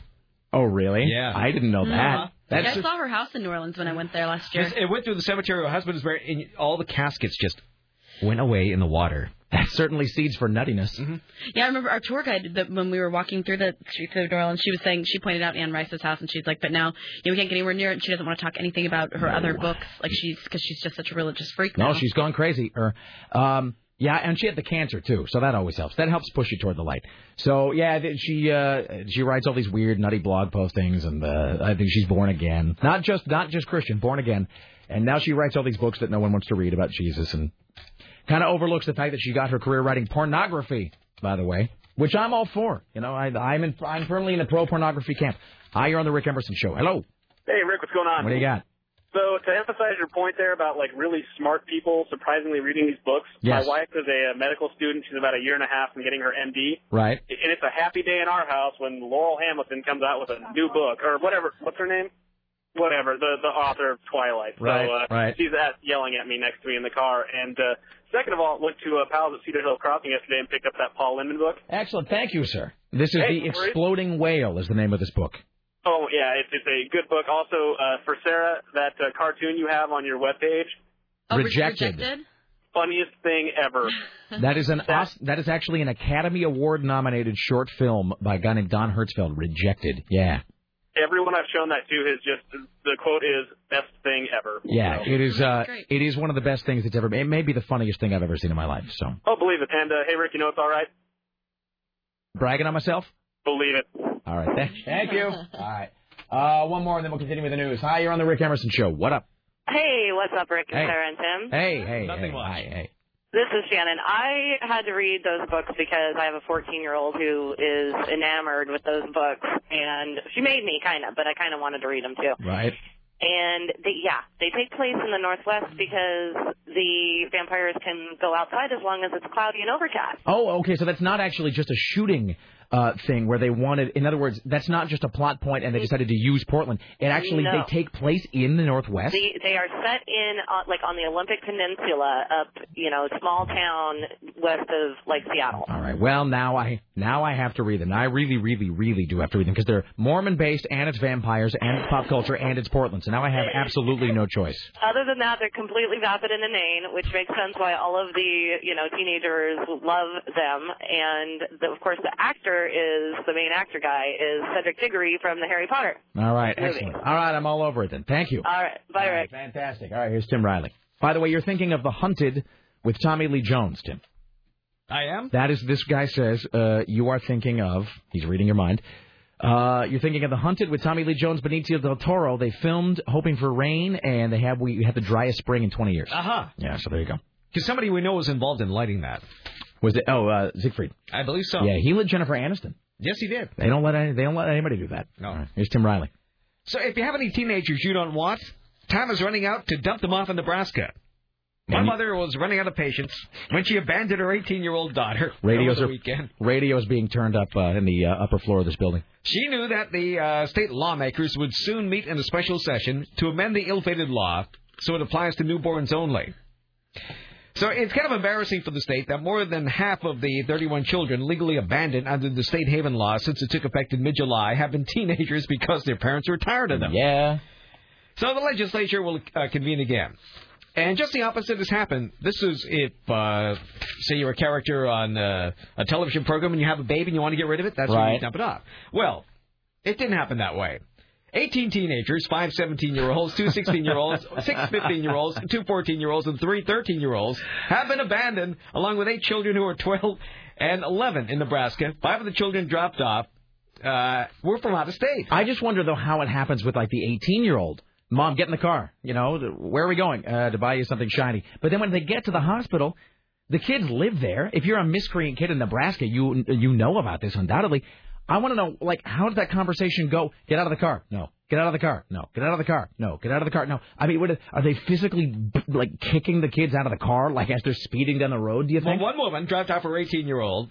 She said she felt there was no choice but to leave her at the hospital after a recent flurry of assault, stealing, sleeping around, and cutting school. By the way, I saw a picture of the woman who dropped off her 18-year-old kid, and the woman, she's a crazy cat lady. She's in the photo, she is speaking to her cat. You can tell. And 14 children have been left out of 3 hospitals in Omaha alone. Well, I mean, one doesn't like to see a bunch of 12-year-olds just kicked out of a car, abandoned by their parents. But on the other hand, I think I speak the truth when I say if you're a parent who really is at the point where you're just going to, people joke about it, and people who have troubled teenagers joke about, sign me up. But, really, honestly, if you are a parent who is willing to just, kick your 10-year-old out of the car and abandon him in the hospital, kid's better off without your stupid ass anyway. And, by the way, you should be sterilized forcibly. So, in a way, though, it sucks. It is too bad they're closing this loophole. They really ought to have this loophole or this law in every state. Because, there's a whole bunch of kids out there that are paired with parents who should not have access to children. Oh, yeah. There's a whole, probably 70% of the parents there shouldn't have kids. Mm-hmm. But there's a small slice of parents who should be actively prevented from being near their own kids.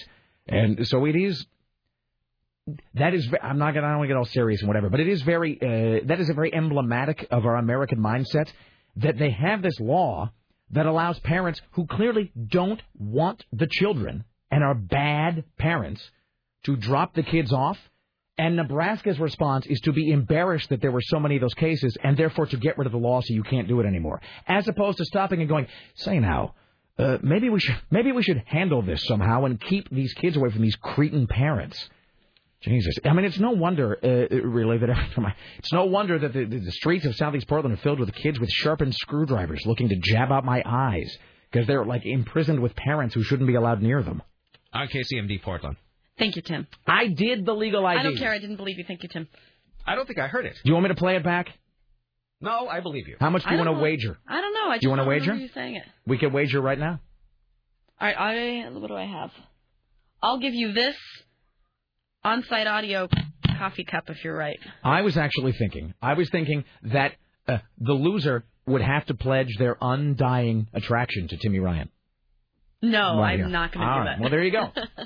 Then we will all agree that I did it. No. All right. Did it. All right, let's talk about something that you might enjoy. Did you watch that special last night on the Jim Jones? You know, I did not actually. I have it taped, but I haven't watched it yet. I'm trying to catch up on some stuff, and I did not get a chance to watch it. Is it fantastic? Yes, I watched it twice. Soledad O'Brien. I know they're going to be rerunning it, but I've got it on the TiVo. That is Soledad O'Brien's Escape from Jonestown. Mm-hmm. So what are the... In other words, what makes this different than a lot of the other Jonestown stuff you've seen in the past? They revisited a lot of people who were in the limelight during that time, who I never saw before, like some of his second lieutenants who managed to live, and what they thought and what became of them. Interesting. One guy became a cop. And these are people who... Are these people who survived that day or who fled in advance, or... One guy carried... A part of it I didn't know. There were suitcases full of money that these guys were instructed to carry out. Really? The compound, which I never heard before. I didn't know that at all. $500,000. That's totally weird. So I'm not going to spoil it for you. Okay, no, I'll watch that. And do they have an interview with his kid? Jim Jones' son? I don't think so. Who I believe his name is Jim Jones as well. I don't think he's and he's very normal. He recognizes, he's one of those guys that Jim Jones' kid, if I'm remembering the interview correctly, he's one of those guys you feel bad for him. Because he's a smart, even now, after all of that, even after growing up with Jim Jones as your freaking dad, worst mass murder in American history, he's very normal, very grounded, smart, together, and you just feel so bad. You want to go back and hit some sort of reset on the wheel and let him have another crack at life where he doesn't have to go through with this huge millstone of being the son of Jim Jones. All right, well, I'm curious to watch that then. I will watch that this weekend. I'm going to watch that, and don't spoil anything about it. I'm going to watch Bender's Game, which is the new Futurama film. So I'm going to watch that this weekend, too. So I'm going to do a whole lot of TV watching this weekend. That should be. And then, so I'll watch the Jonestown thing. And then, and this would be a good time to repitch my idea about the kids of the Manson family. Pitch that to Soledad O'Brien as a follow-up. Because you know what? Here's the thing. Because this year is the 30th anniversary of Jonestown. Mm-hmm. Next year, 40th anniversary of the Manson family thing. So she could follow that up. She does this like a VH1 special. Totally. Well, see, I want to know where those Manson family children who were 8 or 7 years old when the Manson family got arrested, I want to know where all those kids are right now. I mean, they were all put into the system in foster homes, probably had their identities changed. A lot of them probably don't know they were Manson family kids. But every 6 months you hit on the Manson kids and how obsessed you are with finding them. Because we're coming up on it, man. 40-year anniversary next year. If not now, when? If not her, who? I guess later in somebody else. Here's Tim Riley. Let's talk about Hillary Clinton. Okay. And the fact that she won't speculate on the big news story that Barack Obama is considering her to be Secretary of State if she wants it. I'm not going to speculate or address anything about the President-elect's incoming administration, and I'm going to respect his process, and any inquiry should be directed to his transition team. She told a joke to reporters. I have to start by saying I'm very happy there is so much press attention and interest in transit. What? That was a joke. Oh, I'm sorry. She's lightening up. Yeah, it's the new softer side of Hillary Clinton. The interesting thing, and now this is what I watched last night, Tim, when I wasn't watching the Jonestown thing. I sat and watched Anderson Cooper again. I thought once the election was over, I was going to break my... but it's just too deeply ingrained. The habit can't be stopped. But I guess they're doing this whole thing. Hillary Clinton, she's just... Don't get me wrong, I love Hillary Clinton. She's just such a buster, though. I mean, she just... You know what I mean? Just right there, she kicks you right in the store all the time. And they know that she's no one to be trifled with. So they're doing this whole thing of floating the idea because this is the way Candy Crowley described it last night. The theory is they are afraid, shades of the VP thing, they're afraid that Barack Obama will offer it to her and then she'll publicly ponder it and then go, no, thanks, just so she can emasculate him in front of the entire country.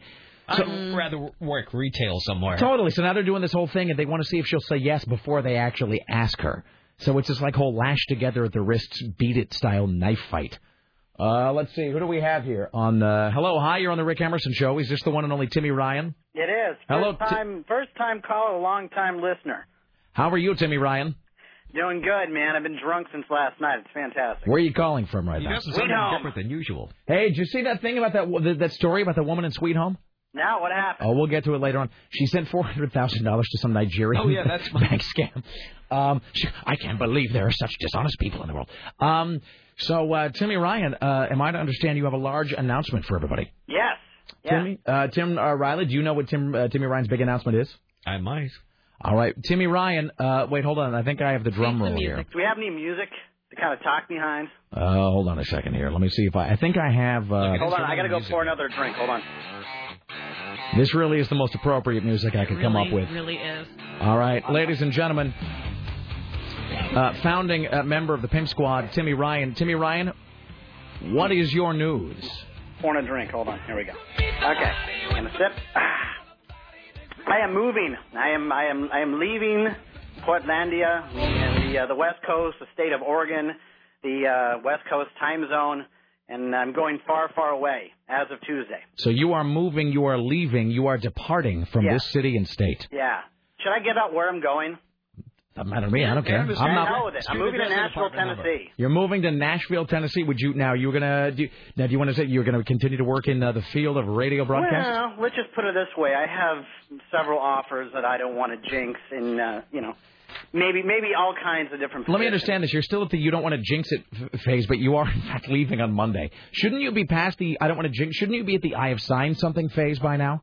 Well, like I said, I'll kind of explain this. It's just once I get there, I have to weigh my options and kind of choose the best one. Like, I'm not bragging or toting about myself, but I have had several offers there, so it's like many suitors, exactly. Bells. I mean, I have, I'm not going to lie. There's some radio opportunities, there's some music opportunities, there's some other little side things going on there. So it's just once I get there and I sit down and kind of formally at a desk with a pen in hand sign the contract and the ink is dry, everybody will know. But So Timmy, so you're moving there by yourself?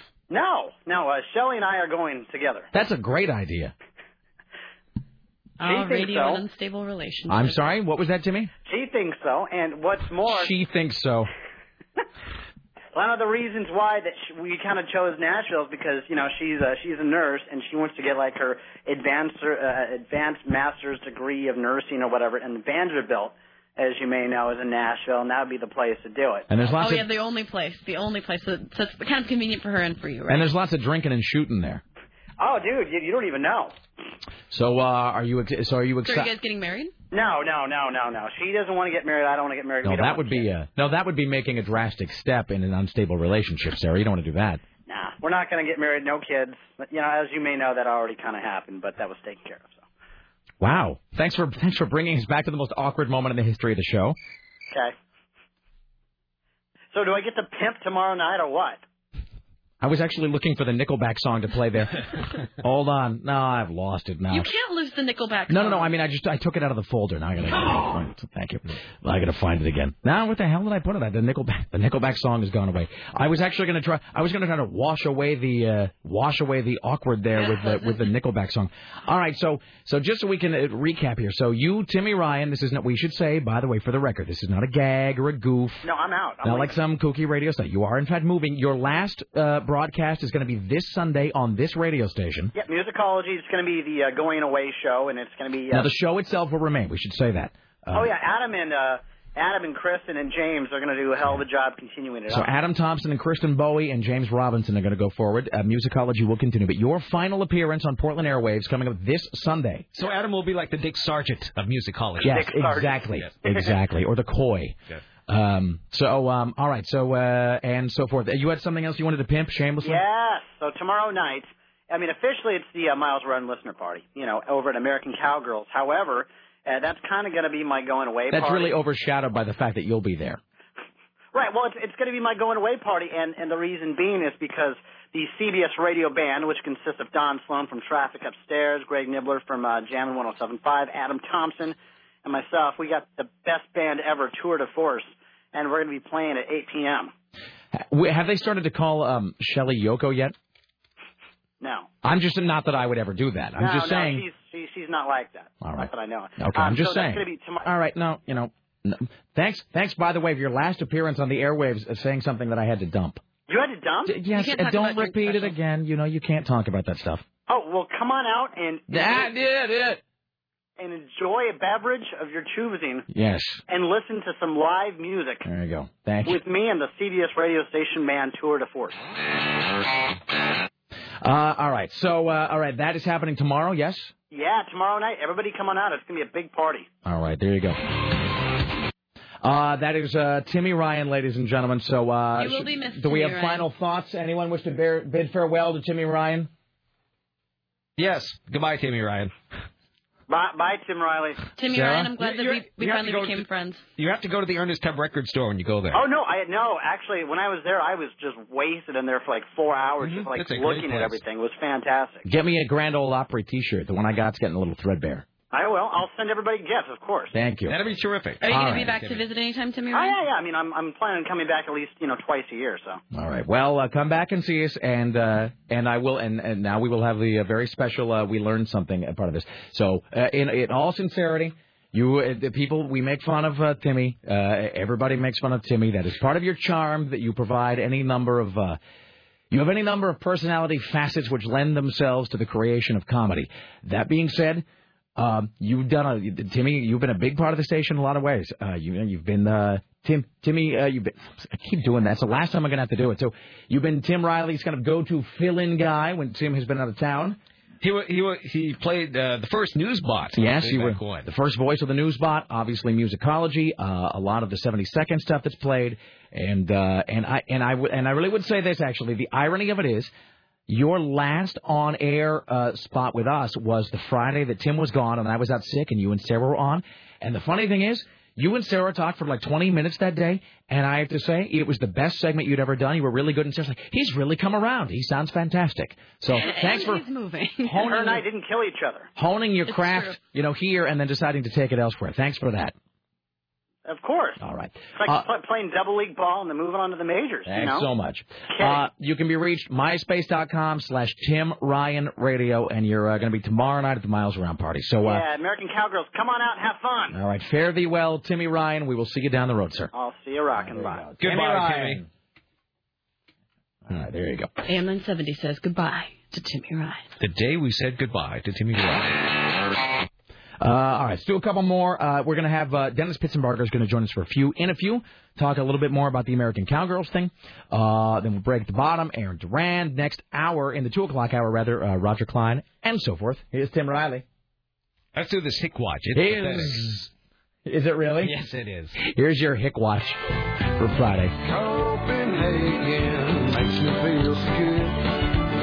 Copenhagen, the way I know it should. Well, I put a little chew in my mouth, go spitting, slobbering all around the house. Yeah. Copenhagen makes me feel so good. Oh, yeah. Well, part one comes from Sweet Home. We mentioned this a minute ago. Janella Spears, no relation to Britney, doesn't think she's a sucker or an easy mark. They never do. Yet she gave away $400,000 in the Nigerian internet scam. In other news, somebody in Sweet Home had $400,000 and was still in Sweet Home. Mm-hmm. The scammers ran Spears through a whole program. They said President Bush and FBI Director Robert Mueller were in on the deal and needed her help. We're laughing at her, not with her. Spears received an email promising her that she'd get $20.5 million if she would only help out this long-lost relative, identified in the email as J.B. Spears, with a little money up front. That's what got me to believe it. A little money up front. It all started out with $100. Then it escalated to $200. $200. Then it ran all the way up to $400K. See, but that's what I don't get. I don't understand. Okay, $100, $200. Where does the leap to $400,000 come in? That is strange, isn't it? But, I mean, is there any sort of clarification as to how that happened? No. I mean, there must be some point of demarcation at which you would say, wait a minute, this seems like it might not be entirely on the up and up, says the woman in Sweet Home. Yet it never crossed her mind. But, I mean, here's my question. If you have $400,000, like, laying around, you could be sending some guy in Nigeria, doesn't it seem ever so slightly piggish that you're wanting, wanting more? I mean, that $400,000 sounds like it must have been readily accessible enough. She could have just sent it away. The idea that a woman obviously of some means just demanded more from a guy in Nigeria, which I do believe is one of the poorest countries in that hemisphere. Yes. That seems like maybe she was just a little bit too greedy for her own good, Tim. So that's what happened in Sweet Home. Well, there you go. Part 2. Let's do one more. Is it a double Hick Watch? Yes, it is. Okay, here's your second half of the Hick Watch. Then we'll do one more. Then Dennis will join us. We'll talk about his thing tomorrow. Then we'll break. This comes to us from Bay, Idaho. A sign erected by a northern Idaho landowner that advertises a free public hanging of President-elect Obama and several other political figures is being investigated by the U.S. Secret Service. Bonner County Sheriff Elaine Savage said she and a secret agent from Spokane plan to take a first-hand look at the sign put up by Ken Germana. That's a political statement, Germana told the Bonner County Daily Bee. Nothing ending in the Daily Bee is ever a big circulation They call it whatever paper. they want, a threat or whatever. The handmade white cardboard sign posted to a tree has the words, free public hanging. And it does have a G on the end of it, just to credit him. It's a hanging, not a hang-in. Written in large orange letters, a noose fashioned from a length of rope hangs down to the middle of the sign. The name of the Democratic Illinois senator is written in equally large letters near the bottom. In smaller letters are the names of Senator John Kerry, House Speaker Nancy Pelosi, and civil rights activist and former presidential advisor Al Sharpton. Germana says he poses no threat to Obama, but he wouldn't lose sleep if the president-elect came in harm's way. Everyone has a right to free speech unless it advocates killing or hurting someone, says Christian Holbert, the president of the Task Force for Human Rights. Bay is about 50 miles north of Coeur d'Alene. To no one's surprise. In a region known for its ties to white supremacists. Aryan nations had a compound in nearby Hayden County till 2003. Germana said the sign was put up. It was not racially motivated, but in response to 2 effigies involving Alaska Governor Sarah Palin and Obama. Leading up to the November 4th election, well, of course, we all know the story about that. So, Germana said the difference between how the 2 situations were handled, I guess there are other situations like this. If other people want to make political statements, so can I, he said. Just because I don't live in California doesn't mean I have rights. If the Katzenjammer cops want to pursue it, God bless them. Katzenjammer? Really? Mm-hmm. Is that what he said? Is Katzenjammer the new Keystone? Uh-huh. No one says the Katzenjammer cops. Mm-hmm. Aren't the Katzenjammer kids that catching that comic strip? Yes. All right. In the 1930s. By the way, before we close Look at this fella, just like you think he looked. The Katzenjammer kids? Yeah. Oh, yeah. I mean, come on. Seriously. All right. You know there's some genes that have run awry. I was going to say. Somebody's DNA strand has been supplemented with that of frogs. All right, there's your double Hick Watch, ladies and gentlemen. Copenhagen makes me feel secure. By the way, I'm just going to read this as it's written on the screen. Richie says, I'm here, Dennis is here, Aaron is here too and has his shirt off. It's really weird back here. Makes me feel so good. Looks like that. Tim's expression indicates that he'd like to see that up close. Isn't that right, Tim? No, I was thinking about some bad weather coming. Let's welcome now to the Rick Emerson Show, the host of Miles Around, which airs on this very fine radio station, 9 to 11. Saturdays, 9 to 11, immediately following Car and Driver Radio, our good friend Dennis Pitzenbarger. Hello, sir. How you doing, sir? How are you? I'm good. Your sleeve. You look... Yeah, no, it's getting there, huh? Holy crap, it's like you didn't have tattoos and now you do. Couple things. A, you've kept the weight off. Good for you. I actually gained a little of it. No, you're still I mean, I don't like you were like a whale before. I mean, you dropped a lot of weight, and I would say it looks like you kept most of it off, though. So. Yeah, I've kept most of it off. It's been a battle. The Halloween, man, it's like goes back to Rounders, man. When the guy gets the pocket Cowboys, man, he just the Reese's peanut butter cups took a leg out real quick. Oh, dude, and well, Tim and I were talking about this the other day. We were in the kitchen, and there was a big, I don't know, some kind of holiday food, like some pre-Christmas thing. And Tim was noting that this is when, what did he call it? The great fattening begins. Because every office, Halloween is like a starting gun for bad food in the office. Because it starts with candy corn. And I've known that they've done this thing now where they mix it in with the dry roasted peanuts, which does 2 things. Ups the fat content and gives you this illusion that it's healthy. Oh, yeah. You know, no, it's only half the candy corn. The rest of it is peanuts. You know, which is a little bit like Sarah's whole thing of getting Richie a big wedge of cheese the other day and trying to peddle it as some sort of health snack to him. So, well, we were just talking about that back there, about cholesterol. Richie's sucking down eggs. He's lost a bunch of weight. He's sucking down eggs? He's eating eggs. It smells like a rerun of Cool Hand Luke back there. That's great. But it's almost hard to believe. He takes out all the yolks and throws them in the garbage. And then the kitchen really starts to smell. He throws raw egg yolks in the garbage? Not raw. like hard-boiled eggs. But You know, hard-boiled sometimes, egg yolk. like on a weekend, you know, that trash is going to take out for a long time. No, it's full of Richie's yolks. Well, we get the extra. You know, miles around. We go on at 9 on Saturdays. It's so funny because Big Jim will come in and he'll give me some random donut they've dropped off to their show on KUFO, like maple bar donuts with bacon in it. And It's almost hard to believe we come in the studio some days and start to itch uncontrollably. Well, ever since the parting of Matt Peterson, a sad loss to Miles Around, we have been trying to do a better job at keeping the food debris out of the studio. I'm just saying. The mouse no longer squirts out of your hand like a bar of soap in the shower. I'll give you that. No offense. Anyway, so no, but then just real quickly, the thing is, you got the full left arm. Well, the left arm it's not totally done, but it's like a third of the way done.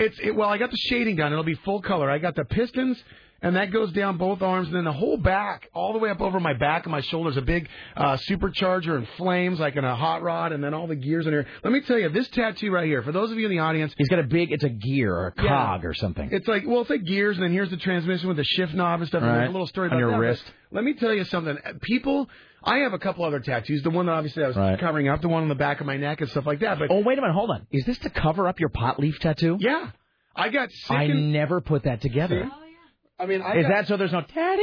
Yeah. I'm what kind of a plant is that? Is that a fern? Well, I'm just, she's 3. She was 3, this Tuesday. Uh-huh. And it's, when she can write her name and work the VCR better than me, I mean, it's to the point where I got sick of going on vacation and letting my hair grow for a couple weeks and not shaving and then swimming in a resort pool that I can afford to buy. Right. And then having the pool part like Moses, as part of the ways, through Israel, because people look at me like I'm some drug addict with my kid. Mothers pulling their children away as you walk through the mall. Oh, totally. Like they just Don't look talk at to the dirty man. And so I covered that up, and let me tell you something. People who get this much work done, I have a whole new respect for, because it is something that I literally, the second time, I prepared better and brought in a football mouthpiece because I was ready to bite down. Now wait, you got the inside of the bicep. Now is that hurt more than? I mean, what's the hurtiest place? The hurtiest place is right there, and I haven't even got to it because if you can see the back of my arm, my elbow isn't done yet. Right. The elbow is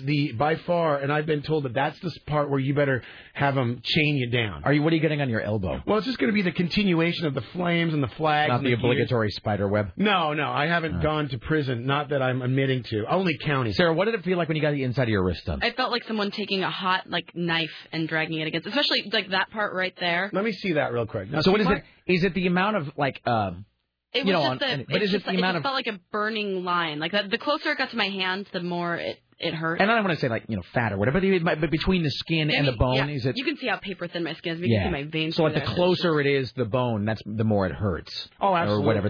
In other words, and the less padding or whatever there is. So you have to find yourself a mental place. I basically melted down the last time. Wept like a child. Oh, I totally. I mean, you can. I went to it. I'm going to give them. Can I give them the free plug? Who did the work? I'm not getting anything from it. Oh, okay. Infinity Tattoo did the work, but this whole thing, he did it the first session. I was literally in tears. My wife has pictures of me I had broke down. My endorphins had gone off the chart.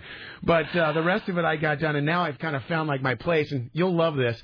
I made a master mix of every butt rock song I ever loved, and I literally, my place to get out of the pain is to put my studio headphones on wide open on my MP3 player, and I pretend that I'm Sebastian Bach or, Axl Rose, and I'm singing on stage. I put myself in a mental place to not listen to the needle as it drives into my skin 1,000 times. I am a braver man than I am. So... do we want to break and come back on the other side, Sarah? Yes. Well, we also have Aaron. We have a lot of stuff we need to do. Okay. So, Horway, did you have something? When we do this, when we break, we'll come back. We'll bring in Aaron, and then first part of that, we'll talk about your event tomorrow. That's great. Places to be, people to do, and so forth. So break. We'll come back, talk a bit about that. We'll have Aaron in at the same time. We'll get all that underway. Tim will have some more headlines for us, and then of course at 2:00, Roger Klein's going to be here. Stay there. The Rick Emerson Show continues next. Dennis Pitzenbarger when we return.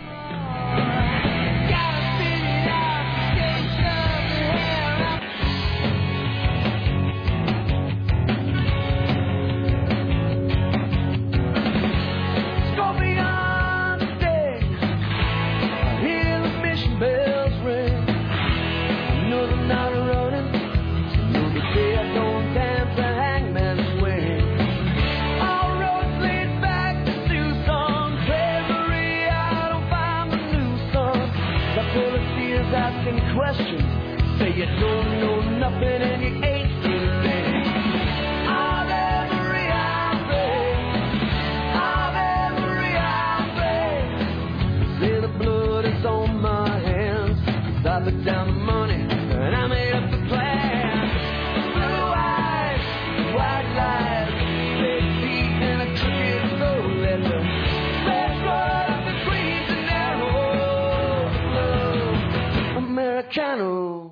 Why, hello, it's the Rick Emerson radio program. There you go. Roger Klein and the Peacemakers are going to be at Brabati's tonight, ladies and gentlemen, and actually in the studio around 2 o'clock. Roger Klein will be joining us. This is so exciting. And I have to say, we've had him on the phone twice. I've seen him, I haven't lost track of how many times. But we've never had him in the studio before, so because he's always playing on a Saturday or Sunday or something, so we're very excited about that. That's coming up at 2 o'clock, about 15 minutes away from more news with Tim Riley.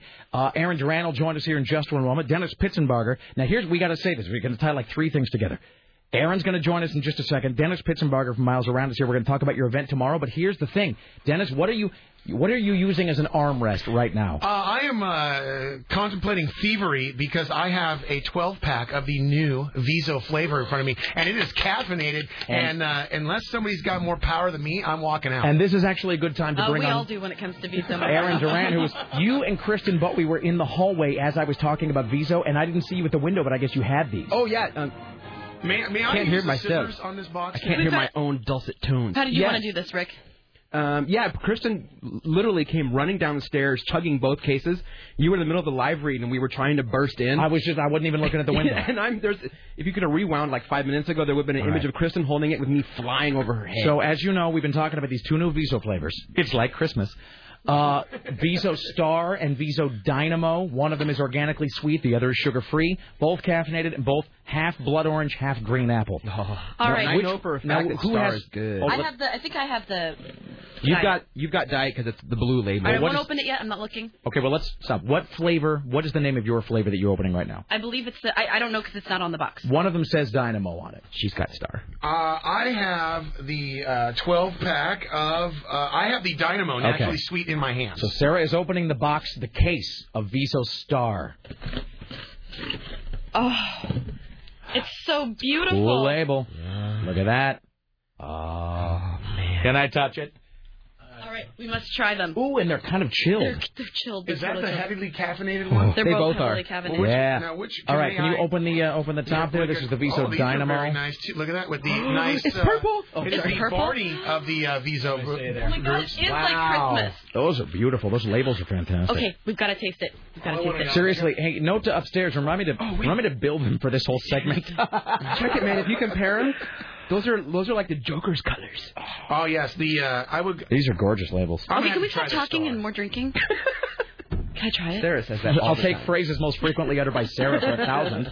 And your wife. All right, yeah, go ahead. I'm gonna take a moment here and I'm gonna reset my palate because I actually just finished my last Viso. So. Oh my God. Does it smell fantastic? It smells. All right, fine. I'll have some.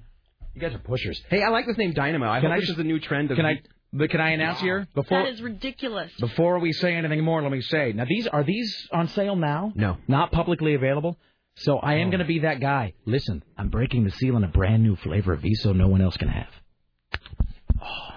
Listen to that. Oh my God, it's so good. It tastes so good. We always do say we have the best jobs ever. This is one of those moments where I really do say, I'm really glad I work here. Is there another Dynamo? Now I have to taste that one too. All right, hold on a second. Maybe there's a case of Dynamo. Which one did you try? This one? Wow, that's really good. The Star. All right, you're trying Dynamo? Yeah. All right, wait, let me crack this one. So no one's surprised. That's tasty. That's got a nice tartness to it. Mm-hmm. Okay. All right, I got to calm down. I got to put these down here. All right. I hope he starts naming all his flavors after Running Man villains. and then move on to G.I. Joe. This is Viso Scarlet. Yeah. All right. Oh, fantastic. All right. I look like a crazy Viso lady right Seriously, now. we're hoarding. We're like the Depression-era grandparents. All right, we got to rein ourselves in here a bit. Dennis Pitzenbarger, you got a big event happening tomorrow. I do. It's a listener party for Miles Around Radio and television. And by the way, let me just say, I'm sorry, I hate to cut you off right at the beginning. Please try not to do what Timmy Ryan did and necessitate dumping by talking about the prices and specials of anything. Oh, no, there will be available items for sale at the bar, as always. The beverages of whatever variety, like water. Yeah, water and others. Fruit juice. If you'd like to, just go to milesaround.com and you can check out the information on a place that won't get Rick Emerson in trouble. Thank you. And if you want, just go down there. It starts about 6 o'clock. It's really going to be a lot of a tribute in the beginning to Dave Walters, a fallen local racing legend. Mm-hmm. And then we're going to get into Tour de Force, manned up by our own Adam, our Phonalicious phone screener, as we call him on Miles Around, and Timmy Ryan and a few of the other great people from CBS Radio. Then moving into Same Old Situation, which is an incredible Motley Crue cover band, and then they are makeup, the whole 9 yards. And I've got the preliminary set, and it's going to be a lot of the older songs. Well, I was going to say, what era? Well, what era do they dress as? Well, they dress as make my brain work. Shout at the Devil. Excellent. And a little bit crossed with Dr. Feelgood, but their main genre or set list is going to be a lot of the older stuff. The real hard rock and stuff, which is what I love. Very cool. And so it should be a good time. Get down there. American Cowgirls is down off MLK, right across the street from the convention center. Miles around Lister Party. And like I said, as always, on our show we say without you there would be no us. Well, thank you. There you go. Dennis Pitzenbarger. Miles around 9 to 11, and then American Cowgirls. American Cowgirls. And I got this box right here, right? You can leave that behind. You can take that one in your hand. Okay. What if I just lick all the? Can I just start licking all the lids? Please don't lick anything, and please don't ever talk about licking anything ever again. All right. See you guys later. Dennis Pitzenbarger. There you go. Thank you. All right. Can we move those off the counter there? Thank you, Richie. I appreciate that. They're making everything vibrate. All right. This is so exciting. All right. It is exciting. I'm holding in my hands the Viso Dynamo and the Viso Star. Now, I got to tell you, so they're basically the same flavor, both caffeinated. One is sugar-free, one is organically sweet. This one that is naturally sweet, the Viso Dynamo, you're right when you say it's the Joker colors. Yeah. Look, I hate to just sound like a total. I hate to get all Carson Kressley and everybody, but they do have such beautiful labels. I mean, they're designing. They've got a really great artistic eye at Viso. I mean, the bottles look. There's something so comforting about carrying around this little blue bottle too. Almost as though you're addicted. No, I don't know. Almost as though your body depends on Viso. I don't every know day. what you're talking about. I'll actually say this. I remember I was at a recording studio one night. It was like a year and a half ago, something like that. And I had brought Viso Vigor with me. And I actually took the bottle, and it was unopened. I took it out of my pocket, my big coat pocket. And I opened it and started drinking it. And the guy actually said, he goes, "That is a really cool bottle. What is that?" And he didn't even know what it was. So he was just sort of, he was kind of struck by how beautiful it is in terms of design. Anyway, so there you go. I don't know when they're going on sale. I don't know when they'll be in stores. Didn't you say, Aaron, like pretty soon here? The person that let me sample some, I think he told me in about a week, but I could be misremembering. So watch for it soon. Viso Dynamo and Viso Star. I feel like such a proud. I remember Viso when it was just a tiny little cap and the bottle was all squishy, and they hadn't got them. It was called Visoda. Visoda. Yeah. So excellent. Very cool. All right, Aaron Duran. So we'll do some stuff here. Tim Riley's going to join us in a few moments. We'll do more news. Roger Klein going to be in at 2 o'clock, and then you'll probably return later on in the show. So we have, because there's a lot to talk about. But you were there, James Bond, Quantum of Solace last night. Bastards didn't play the Star Trek. I knew it. That is all I care about. That's it. You know what? I know that you're trying to be nice, but John Hamm is my enemy. John Hamm, by the way. Hunt him down. So John Hamm is the guy. He shares the name with the Mad Men Don Draper actor, but he's the beautiful man alive. At the guy at the concession stand. And so there's Paddock and I in line, and here's the thing: is we told him.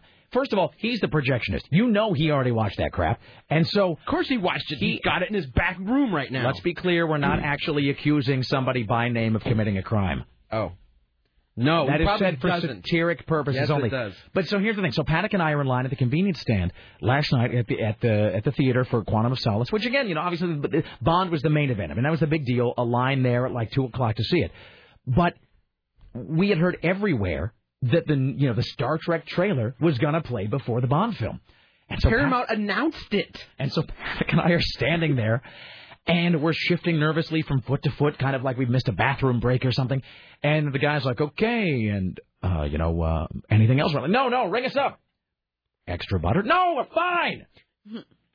Would you care to upgrade for a quarter? No! And the guy goes, "Okay, that'll be $94. And so I'm, whatever. And Paddock actually tells the guy at the concession stand, says, "Dude, look, has the movie started? Just tell us." And this guy at the concession stand says, No, dude, I'm the projector. Don't worry about it. I'm the projectionist. It hasn't started. And Paddock says, "Okay, that's great, because we can't miss the Star Trek trailer." And so what does the guy do? A, he never tells us that the Star Trek trailer isn't attached to Bond. And then 90 seconds later, despite our childlike pleas, he vanishes back and then he goes, "I got to start the movie now. Bye." And we're like, "No, it is what it is." And we told. I think one of us actually started to say, "We're with CBS Radio." Oh, come on! And then he was just gone. Well, good thing the Fast and the Furious trailer played. Oh, that was dude. How much of a big let the air out of the room moment was that? When Comic Warner Brothers Pictures, and then you see Vin Diesel, and you immediately, you know that you can turn your brain off for the next 90 seconds because it doesn't matter whatever you're about to say. Really, every movie studio had a trailer last night. There was MGM, there was Warner Brothers, there was all of them, except Paramount. And I do believe I got yelled at because once the trailers, at the time I didn't know, quote, ended and that MGM line came on. Right. I do remember screaming out, "Oh, F me, where's Trek?" Yeah. No, everybody was. And I actually leaned forward at one point, and I go, because Scott, you and Scott Daly were in front of us, and I go, did we miss the Star Trek trailer? And Scott goes, no, they effed it. They effed us. They didn't play it. So here's what we're going to do. We're going to go to the Ministry of Truth here in a moment. Tim Riley will have news for us. Later on, we're going to talk James Bond, Quantum of Solace, get your thoughts on that. And actually, because there were some, however good the movies turn out to be or not be, there were some interesting trailers last night. So we'll talk about some of the trailers that aired last night when Aaron Duran returns. At the moment, though, you will turn your attention to this. And now, from the Ministry of Truth, this is Tim Riley. A Walport man uses his 2-year-old daughter as a human shield. This to protect him from being tasered. The little girl was not tased. Is this a taser watch? I believe it is, yes. Here's your taser watch for Friday, a Emerson radio program.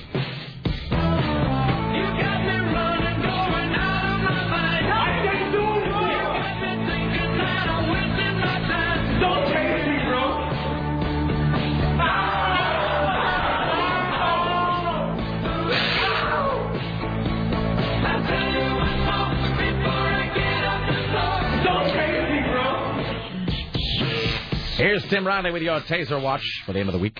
A Walport man used his own 2-year-old daughter as a human shield to protect him from police officers' tasers. The little girl was not tased. See, so it's almost like they wrote the story with us in mind because they put right in the lead that she wasn't tased, thus freeing us to laugh about it. So David Conrad Elliott's grandmother called 911 for help because he was highly intoxicated and acting aggressively at her home. Elliott was confrontational, and deputies arriving at the scene drew tasers as they tried to talk him down. Deputies said Elliott picked up his 2-year-old daughter and held her up against them between him and the tasers. The deputies were able to get the child to safety unharmed and eventually arrested him. Oh, you know they... look... You're talking about people who should have more children, aren't you? I was just going to say, first of all, where's Nebraska when you need it? Secondly, I'm just saying, this is just my assessment of the situation. What town was this in? Walport. Where exactly is that? It's on the coast, isn't it? Sure. So somewhere in whale explosion vicinity. All I'm going to say is this. I'm not saying this was the case, and certainly I would expect that the police officers, they acquitted themselves in a fashion befitting a man who wears the badge and, upholds the law. All I'm saying is you're going to arrest a guy, and he picks up his 2-year-old daughter as a human shield. I'm suspecting he fell down anywhere between 5,000 and 6,000 times on the way to the station house. And then again on the way to the bathroom, and then again on the way to the staircase. Well, speaking of the bathroom, once in custody, he caused extensive damage to the patrol car by urinating on the back seat while being transported to jail. Oh, they beat that guy's ass like there was no tomorrow. There was some biblical S that happened to that guy on the way to the interrogation room, where then he was beaten with a hose and his junk was slammed in a drawer. The creator of Desperate Housewives is denying rumors that suggest Sarah Palin will appear on the season finale of the ABC series. Are we done with our taser watch? Oh, yes, we are. Right, guys.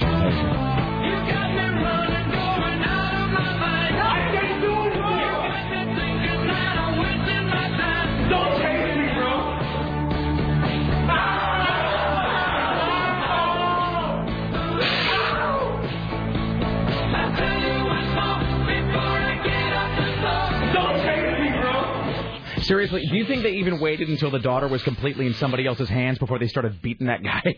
I mean, I can't even. They probably beat him like they owed, like he owed them money. I can't even imagine it. I'm sorry. Go ahead. But anyway, let's talk about this Quantum of Silence, the new James Bond movie. Daniel Craig explains why the film picks up where Casino Royale left off.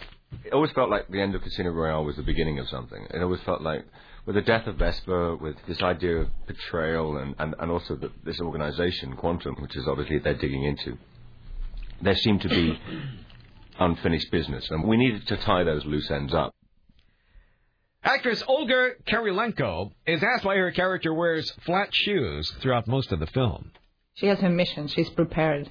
She knows that anything can happen any moment. She can't be walking around with high heels.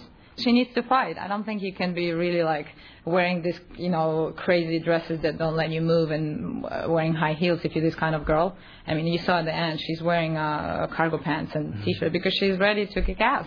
So that's why she wore flat shoes. What country is she from? I don't know. She was very pretty, though, if not annoying. She had a certain, certain sort of exotic beauty to her. I will say this.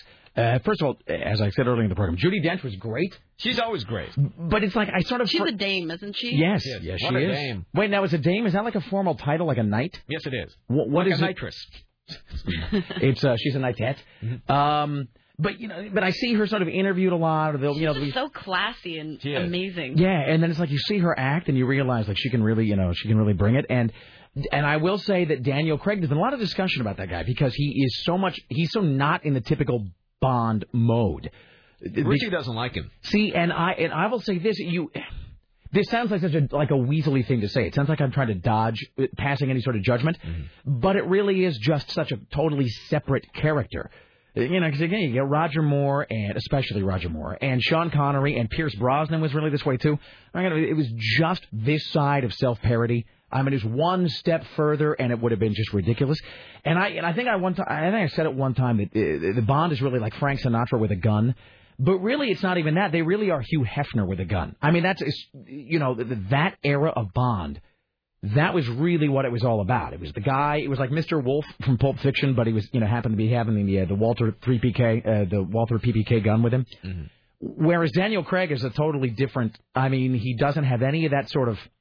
He doesn't have any of that sort of debonair quality in the same way that those guys did. He has a certain panache, but it is this really dark, kind of brooding vibe, almost like a noir. So, and there are no gadgets really to speak of either. There's some, the agency themselves has some advanced electronics, but he doesn't have like a wristwatch that turns into like a catapult or anything. So they've really stripped him down a lot. I think that's a response to the Bourne Identity films. Let's play some film clips, shall we? In this scene, Agent Fields, Gemma Alterton, tries to get Bond to return to England. Mr. Bond, these orders come from the highest possible authority. Taxi? Fields? When is the next flight to London? Tomorrow morning. Well, then we have all night. If you attempt to flee, I will arrest you, drop you off in jail, and take you to the plane in chain. Understand? Perfectly. After you. I think she has handcuffs. I do hope so. By the way, can I just... Sarah, should I repeat the phrase that I told you last night about... Yes. I had this... Yes, you should. I had this moment of clarity last night while watching the Bond films. While watching Quantum of Solace. Because, Bond, because he is so perfect and stylish and stunning and intelligent and lethal and can hold his alcohol and he can kill you with a Q-tip and he speaks every language and he knows everybody in every city and all women fall at his feet. And when you watch Bond, it's so easy to kind of fixate on the women that he hooks up with, like that girl who has what we might call alabaster skin and very prominent lips, and She was very pretty. She was cute. She looked like someone, I couldn't quite figure out who. But when you watch the Bond film, you realize that it really isn't just women. The whole thing of the Bond film is that everyone is in love with James Bond, and they are all so unbelievably enthralled by, like, his sexual energy. Can't control themselves. That they'll just do his bidding, because, there's the obligatory scene where he visits the guy who's retired. The guy who's out of the game, and Bond shows up and, like, I need some ID. And the guy goes, I'm out of that game. I'm retired, or haven't you noticed? And it's like him with the hot wife, and he's living in a chateau. And Bond just says, and then they do the backstory and the manipulation all in like 2 sentences where he goes, look, about that time in Algeria. Look, I was wrong, and I know it. And I realize that now. And I know that loyalty is a thing on which you can put no price. And so I am asking you, old friend, are you really retired, or are you only on vacation? And then the guy goes, well, you're right, Bond. I wish to have sex with you and to make fake passports. And so that's when I leaned over to Sarah and I said, and this is what they're going to put on my tombstone. This is going to be the phrase that I came up with. They'll remember before. That James Bond movies are gay porn for straight men. I mean, that's really what it is. Because, 100%. It is the absolute externalization of what men see when they look at themselves in the mirror. I could fly that plane. Totally. I could drive that car that fast. Bond is an oracle that shows you what lurks within the male psyche. So, Which is neither good nor bad. It just is. It just got so over the top though throughout the course of the movie. Are you saying you were not enthralled by the sexual vibe of James Bond? No, I think he's ugly. All right, then. Let's do one more, and then we'll take a break, and we'll come back with Roger Klein. Well, let's play another scene, shall we? Yes. In this scene, I think that's M. M tells Bond that is the chef. That Vesper's boyfriend is still alive. His body was washed up on a beach in Ibiza. His wallet and ID were in his pocket. Oh, that's convenient. Quite. Which is why I did a DNA check on a lock of his hair found in Vesper's apartment. It's not him. A lock of his hair? I wouldn't have thought Vesper the sentimental type. Well, we never really know anyone, do we? But I do need to know, Bond. I need to know that I can trust you. And you don't? Well, it'd be a pretty cold bastard who didn't want revenge for the death of someone he loved. You don't have to worry about me.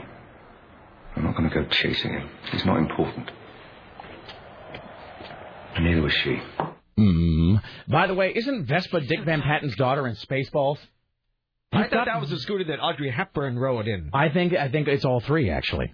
All right. By the way, our final word on this, our good friend Siegfried, who knows all things, says, Rick, 2/3 of the Bond films have Trek trailers. Talk to the projectionist and the list that the film company has. Some have Watchmen, some have Trek. If you're a good projectionist, you will forget the rules and put the Trek trailer on every print. There you go, says Siegfried. All right. Are we going to talk about the trailers later? Yes, we will. We'll talk about the trailers and the flick itself. All right, we'll take a break here. We'll come back after this. Roger Klein joins us in the studio, ladies and gentlemen. Later on, more from Aaron Duran, Tom Likas at 3, Mike O'Mara Show at 7. Stay there. It is the Rick Emerson radio program. Go nowhere.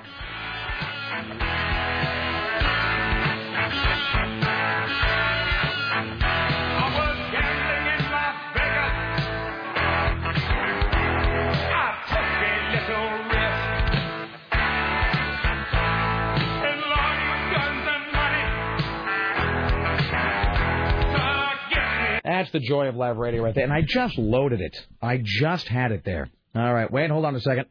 Wait. Flawless. You know, this went so well when I was anticipating this moment earlier on today. Why, hello, it is your nerves, they got the better of It you. is the Rick Emerson radio program. No, I just got busy telling a story about the electronic door that locked Tom Likas in the bathroom. Wait, hold on. And now it won't play. Well, that's wonderful. Well, there you go. Ladies and gentlemen, with that stellar opening and introduction, we want to welcome now to the Rick Emerson Show from Roger Klein and the Peacemakers, Roger Klein and percussionist extraordinaire PH. Hello, you guys. How are you? Great. Very well. How are you? I'm fantastic. It was especially fantastic when I went to play that song that then didn't operate properly. Phantom song. Just so you know, I'm going to lay awake in a cold sweat tonight, replaying that moment thousands of times. No big deal. So a little back story here. We have been fans of you guys for a long time. Thank you. And we've talked on the phone a few times, and your shows are typically on a Saturday or Sunday. They have been, and we haven't really been able to have you in. So, it's a big thrill for us to kind of have you in the studio. Cool. Well, thank you. I really appreciate the invite. Usually we start our West Coast tours going the opposite direction. And so we usually go through Seattle on the Friday or Saturday, or Friday and then Portland on a Saturday. I will actually say, just on a personal note here, that first of all, we should say you guys are going to be at Brabati's tonight.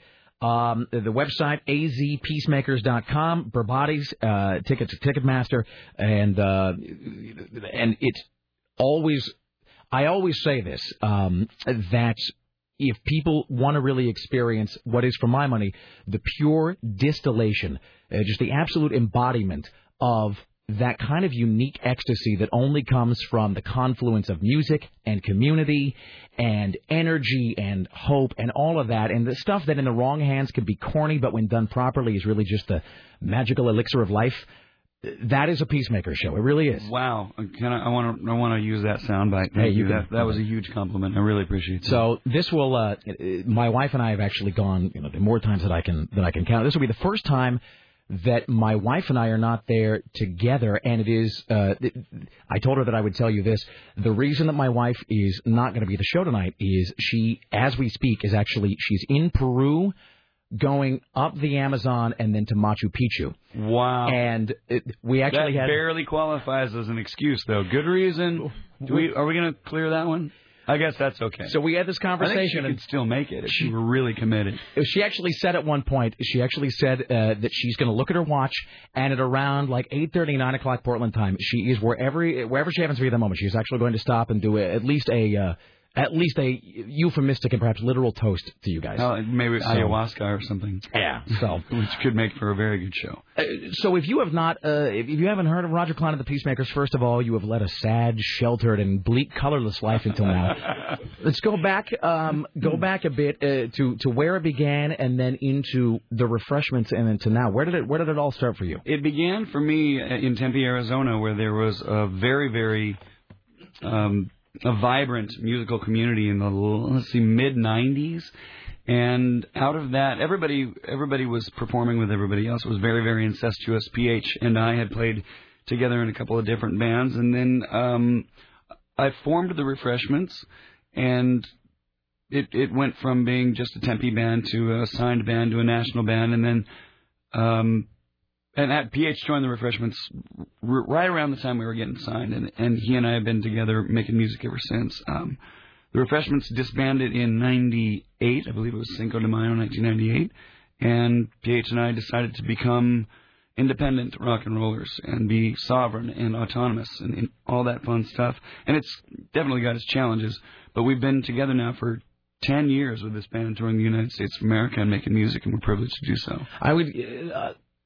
Obviously, you guys create a special kind of magic and vibe with the songs and with the conjuring of stories and tales and the painting of very colorful characters and just the great sound that the records have. Above and beyond that, how do you explain, if you can, that sort of special connection that does seem to exist between you guys and your fans? It really is something I haven't seen in a lot of places. I don't know how to really explain, but because it is, I don't want to be self-aggrandizing, but I do think it's a very unique and magical thing. But it is what, it is what art should do for a community, and a community should do for art. I was a psychologist and an anthropologist, a major, and I got a couple of degrees in those liberal arts. But I've always been an admirer of historically what art can do for the populace and how the populace actually sort of creates art. And I've always wanted to be a reflection of a humanistic community. And so I try to stay attuned to that vibration. How do I feel, and does it feel somehow pro-humane? Is it creating compassion, tolerance, the highest aspects of our humanity, life, liberty, the pursuit of happiness? I know that sounds like a lot for rock and roll, beer drinking, and, being on a tour bus, but that's the basic platform from which I operate as a songwriter. And I think its honesty attracts a certain kind of crowd, and that's what you'll find in a Peacemaker show. You won't find somebody... You'll find somebody who wants to just drink tequila and look and chase skirts, and that's all fine. That I don't think that should be exclusive to somebody who wants to listen to a message of kindness and hopefully something that's world building in its consciousness, its evolution. If that makes any sense to you at all, it does. And I have to say, actually, the moment.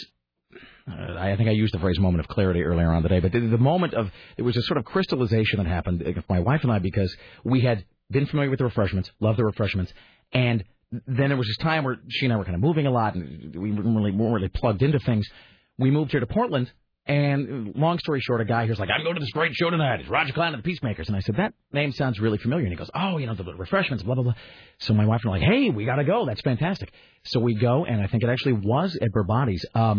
And the moment for us was, I think maybe halfway through the first song, maybe the second song, there was this moment where you dropped out and, you let the crowd kind of sing something. Sure. And a lot of times it's just because, whatever. It's because the guy's busy blowing his nose or something. But you kind of tossed it to the crowd. And every single person in there knew every single word, but it didn't feel exclusionary. We looked and we were like, it should be inclusive. That was that's exactly what the whole thing is about. And we were like, this is it. Like I'm so glad we came here tonight. So with that said, we're going to favor us with a few song stylings. I'd love to. We're a little bit unwarmed up. It's kind of early for rock and roll, but let's go back and build the bridge between the Refreshments and the Peacemakers in case this next song might jar a memory or two. And it was the most famous of the Refreshment songs that we wrote, and it's called Bandidos. So we will begin there, shall we? Ready, PH? Yes, sir. So just how far down you wanna go? We could talk it out over a cup of joe, and you could look deep into my eyes like I was a supermodel. Come on.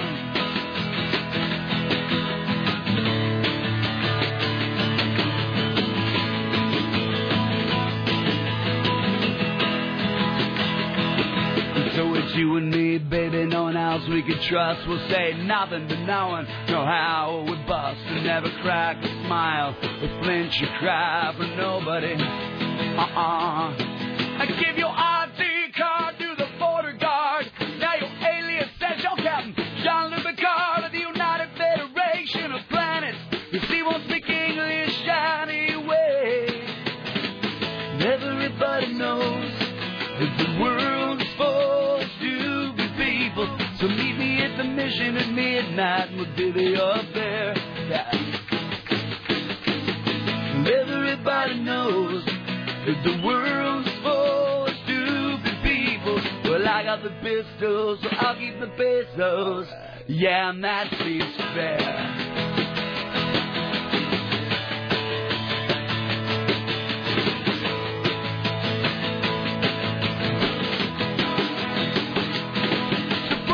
And the tank of the sheriff's car and toss the deputy's tires, and that won't get very far when they finally get the word that there's been a hold up.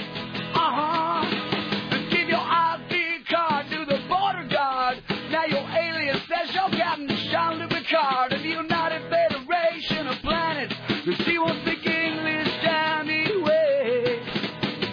And everybody knows that the world is full of stupid people. So meet me at the mission at midnight, we'll divvy up there. And everybody knows that the world's full of stupid people. Well, I got the pistols, so I'll keep the pesos. Yeah, and that seems fair. That seems fair. That seems fair. That seems fair. Yeah, come on. Yeah, come on, mama.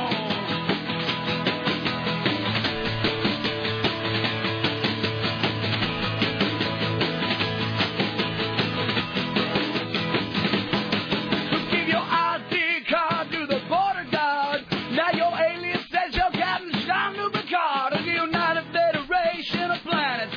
But she won't speak English anyway. And everybody knows that the world is full of stupid people. So meet me at the mission at midnight and we'll divvy up there. And everybody knows that the world is full of stupid people. Well, I got the pistols, so I'll keep the pesos. Yeah, and that seems fair. And that seems fair. And that seems fair. And that seems fair. Yeah, yeah.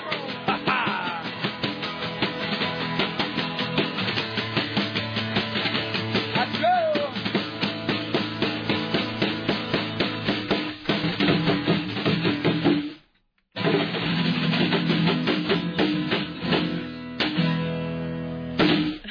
Wow. Oh my God. Thank you, Rick. That's the coolest thing that's ever happened in this room.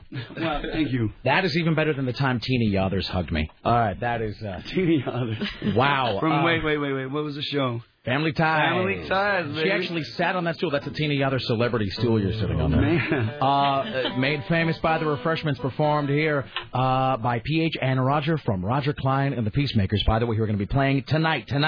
Be there. Barbati's. Tickets at Ticketmaster or go to azpeacemakers.com. AZ is in Arizona. azpeacemakers.com.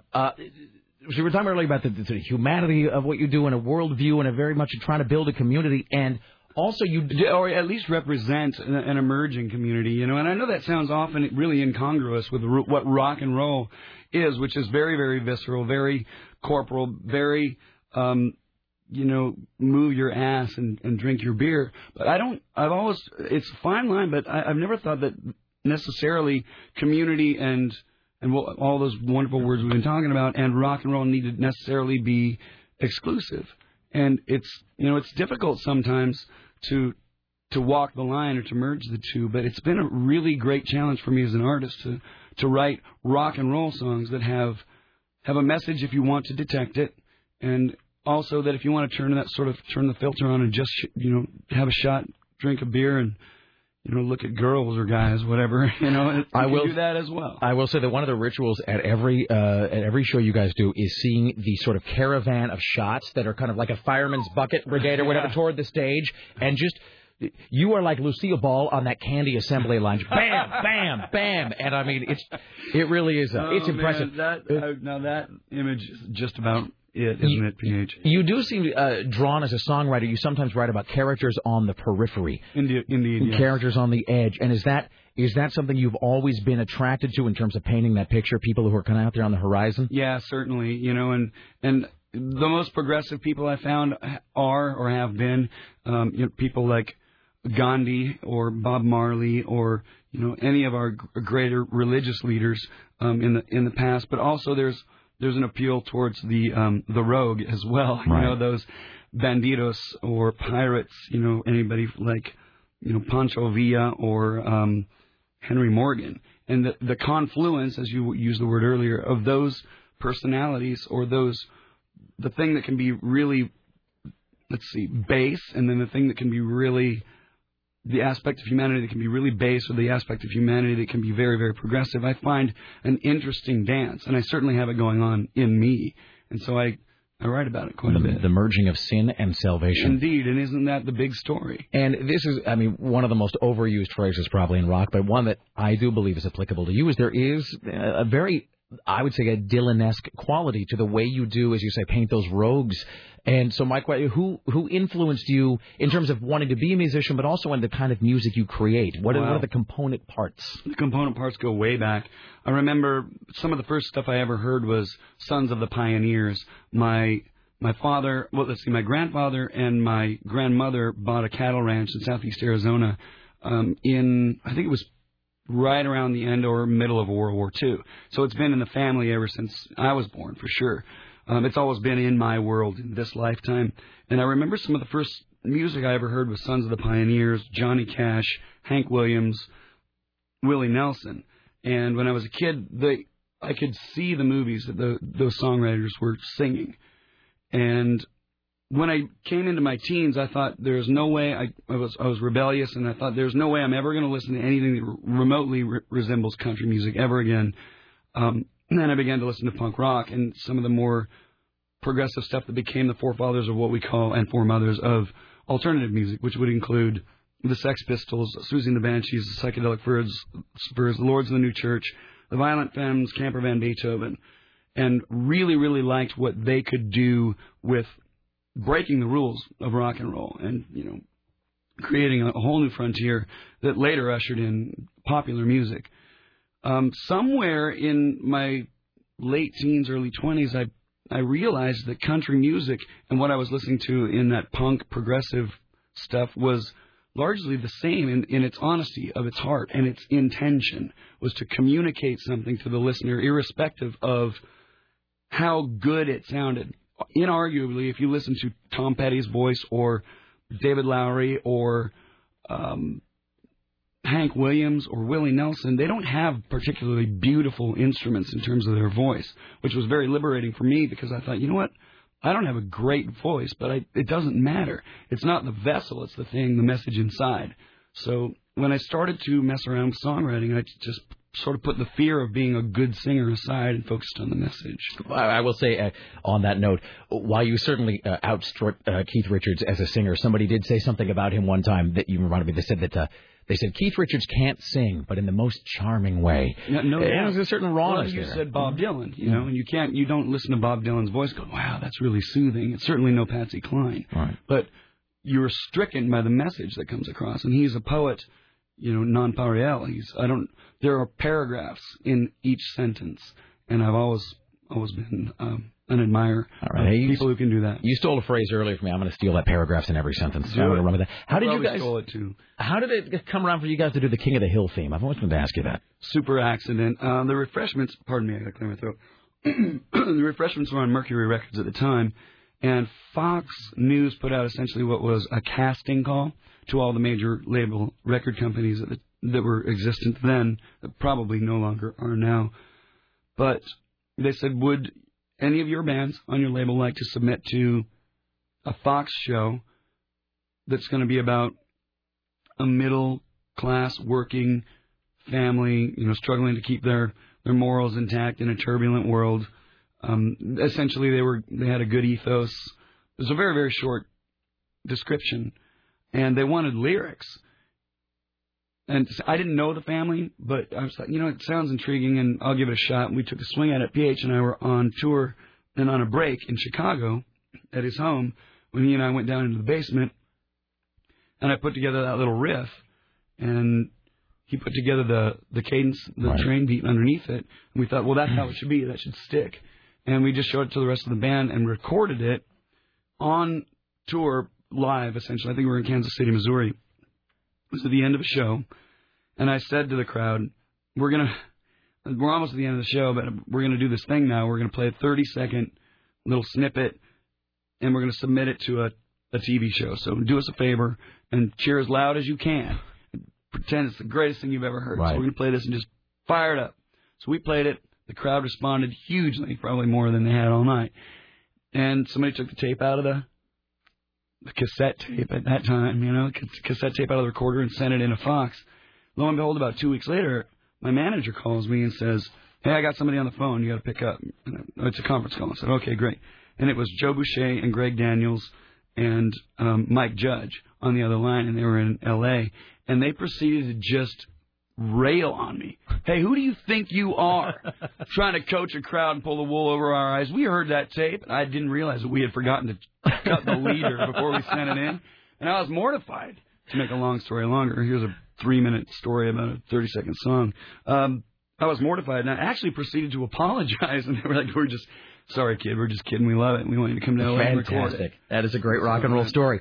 We're talking to Roger Klein. Roger Klein and the Peacemakers tonight. Berbati's. Tonight, Berbati's. Be there. Be there. Ticketmaster is where you can go. You can also go to azpeacemakers.com. The new record, by the way, Turbo Ocho Sessions. Is there, and I believe it's still streaming. You can listen to all the songs that we did and watch all the daily videos that we did as well. And I think if we have time, we're going to be able to hear one more. I'd love to.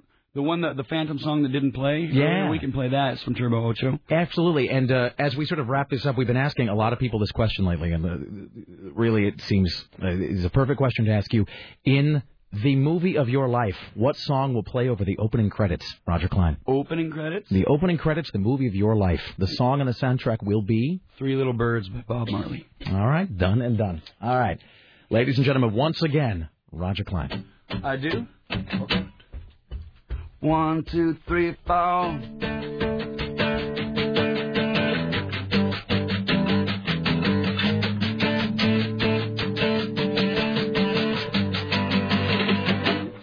Come on!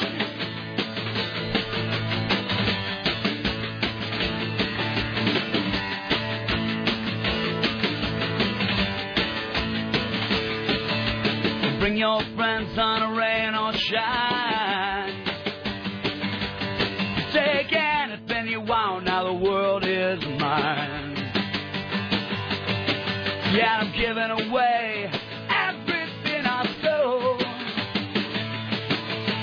Baby, I do love rock and roll. Now what do I want? What do I need? Yeah. There's a mighty fine line between wealth and greed, yeah.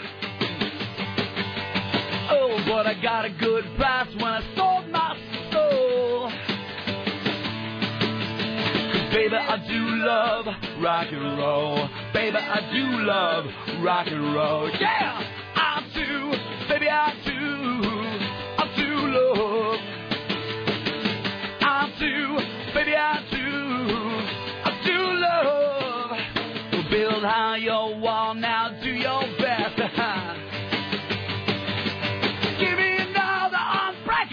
Thing to test, yeah. Let's leave them sifting through the ashes for a glow. 'Cause baby, I do love rock and roll. Baby, I do love rock and roll. Come on, sugar. Don't it get you high? Let the rain fall down and your rivers overflow. I'll jump right in. The water's fine and it ain't too deep, you know. Baby, I do love rock and roll. Baby, I do love rock and roll. Was that another decade coming, God? Whoa! Hey, hey, hey, hey! You kids, get off of my lawn! Oh, the youth these days is out of control. Baby, I do love rock and roll. Baby, I do love rock and roll. Baby, I do love rock and roll. I do, baby, I do. I do love. I do, baby, I do. I do love. I do, baby, I do. I do love.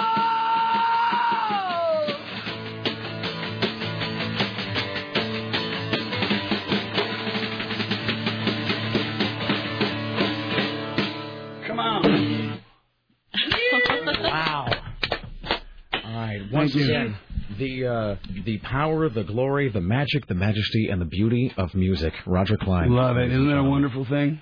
All right. Am I way hot over there for some reason? My mic's on. Okay, I'm sorry. Maybe I think the power of your rock is destroyed by the processing. So, all right, there you go. I'm sorry. So there you go, Roger Klein, the Peacemakers, PH. Everybody will be there on stage, bringing the sound of righteousness as only you can, sir. Well, thank you. Hopefully, with humility too. You painted a pretty picture of us. I appreciate that. We'll just do our best to live up to it. Roger Klein of the Peacemakers tonight. Barbati's tickets at Ticketmaster or go to azpeacemakers.com. azpeacemakers.com. Be there tonight at Barbati's, and the new record is called the Turbo Ocho Sessions. And I cannot thank you guys enough for coming in. It was the pleasure's ours. Thank you. All right, thank you, and continued success in music and life and in all things, sir. And to you too. Invite us back, and we'll come and do it again. Absolutely, thank you. Thanks. Back after this, ladies and gentlemen, it's the Rick Emerson radio program. Don't go anywhere. It was the happiest night of my life. I gave her that ring, hoping she'd be true to me.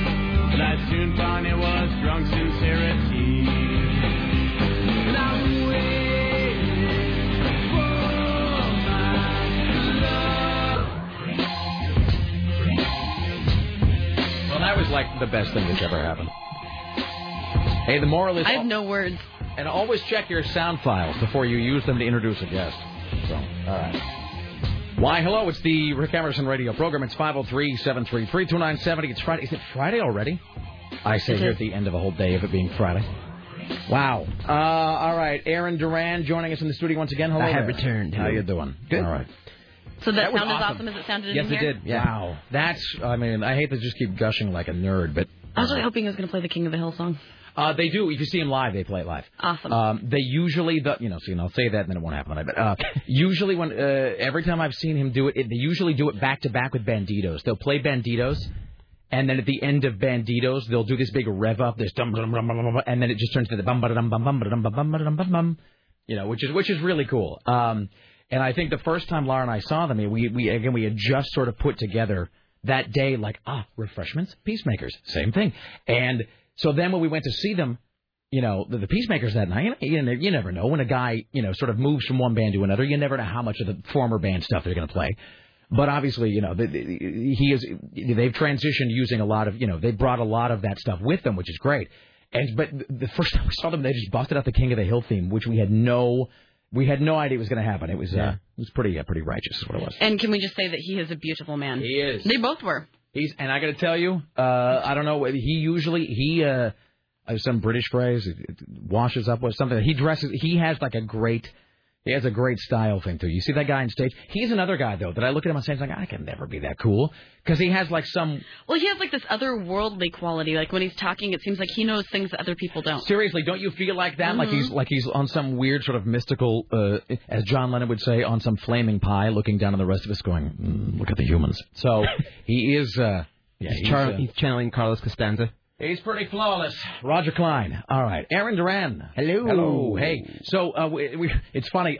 So we were out in the hallway doing the photo with Roger Klein and PH, and he saw the Death Star. We have a big Death Star on the inside the door. He's like, Death Star, right on. I know, I heard that. It was. And then you're like, we're all total nerds. He's like, so am I. So am I. He's like, original trilogy only, no special edition. And I could tell he was a true nerd. He wasn't just placating you, because he actively complained about the fact that the CGI Jabba the Hutt, that it looked really fake when Han stepped over him, and he was like, Jabba would never put up with that kind of crap. He totally did. He like made a specific CGI Jabba the Hutt reference, which was fantastic. So.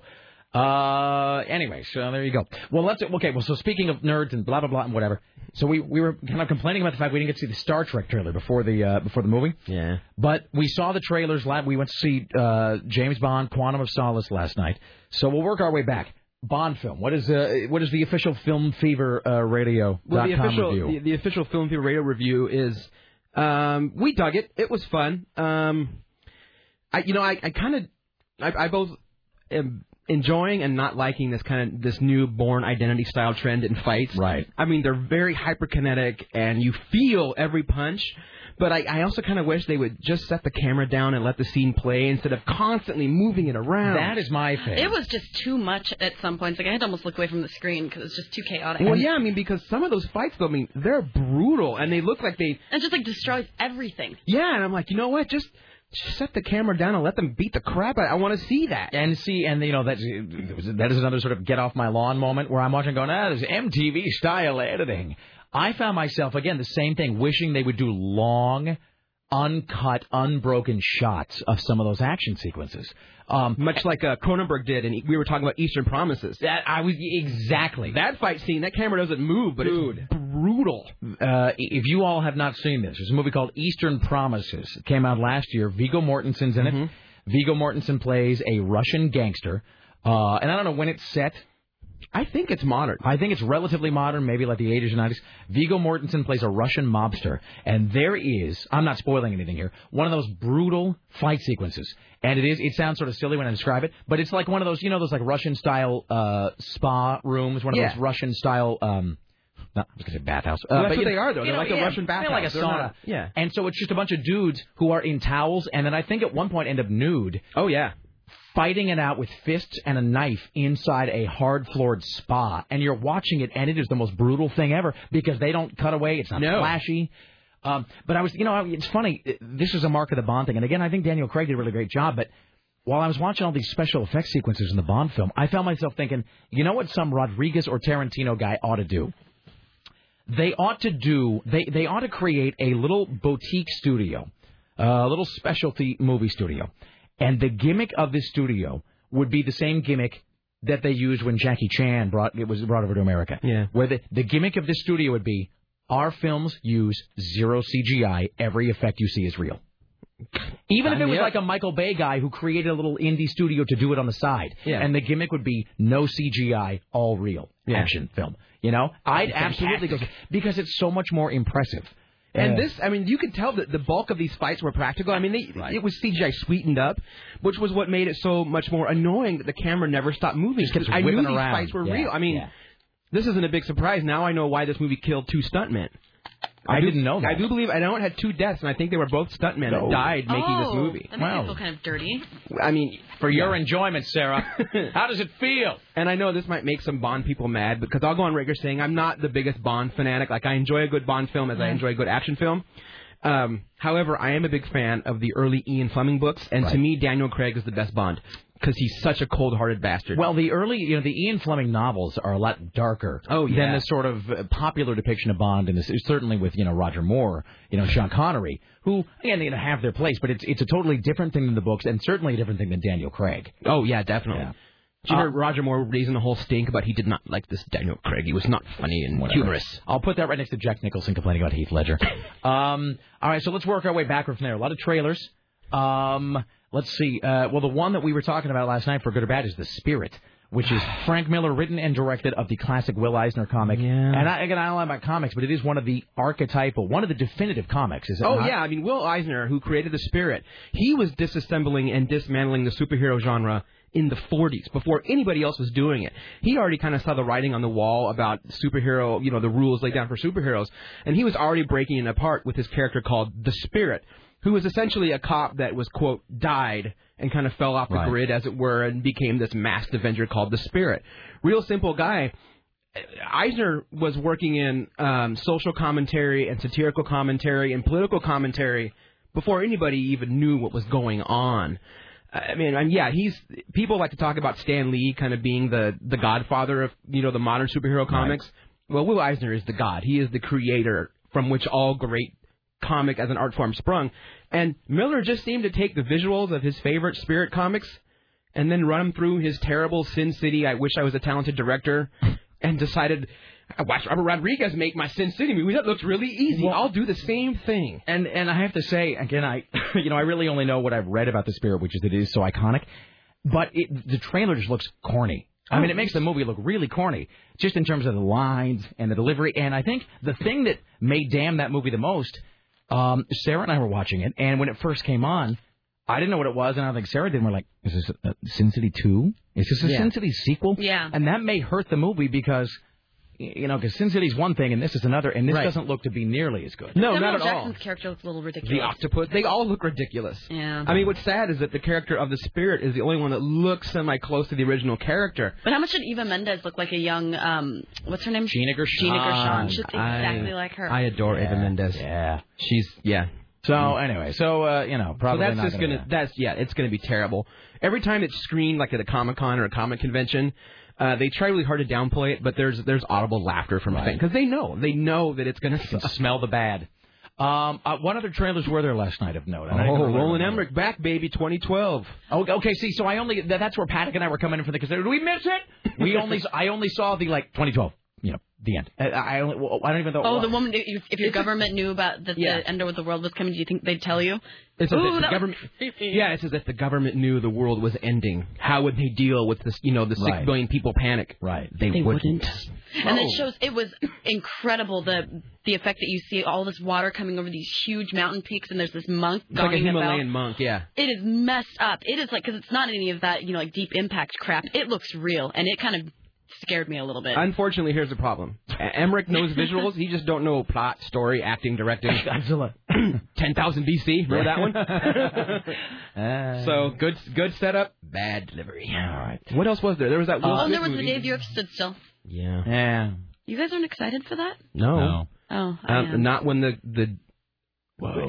Here's the thing. It's one thing if you remake a bad or even mediocre film, but The Day That Earth Stood Still is an iconic and probably perfect movie. Come on, Aaron. John Hamm. John Hamm is in it. I know you don't. I know Jennifer Connelly. John Hamm's in it? The recently deboobed Jennifer Connelly. Yeah, man. Someone's just sucked all the love out of her. The love, you mean? Yeah, the love. That's what I mean. But here's the thing for me is, I hate to be that guy because then I'm like every guy in an Ain't It Cool message board who's talking about Hulk gotta eat, but Keanu Reeves raped my childhood. Exactly. But I mean, the Day the Earth Stood Still is, I would agree with your assessment that movie is flawless. Oh yeah. The Day the Earth Stood Still. Tim didn't see that thing last night. The Day the Earth Stood Still is an iconic sci-fi film from 50 years ago. Does it have that big ball thing? No. And it pretty much wraps up the Cold War in every aspect. Yeah. Also. It's just my whole thing is. There's can we agree there's a lot of movies out there that were okay? Yeah. Why don't you remake those and make them good? Well, John Carpenter remade The Thing back in the 80s. People forget that The Thing is a remake. So whatever. But yeah, why would you want to remake The Day the Earth Stood Still? I'm just not with that. Yeah, there's just no. So it's completely different because what I got from it was that big ball thing coming which has nothing to do with the original. And here's what's funny is they know they've screwed up. Right. So now they're including more and more shots of Gort. Really? Oh yeah. Robot! Yeah. Come on! You look like a Cylon. Klaatu, Verado, Nikto. Come on! Come watch our movie. Oh, by the way, that's where the phrase Klaatu, Verado, Nikto from Army of Darkness comes from. Is that movie? Oh, okay. Yeah. All right, we'll take a break. Come back after this. Aaron Duran from GeekInTheCity.com, FilmFavorRadio.com as well. Like us at 3, Mike O'Mara Show 7. Stay there. More ahead. It's the Rick Emerson Show.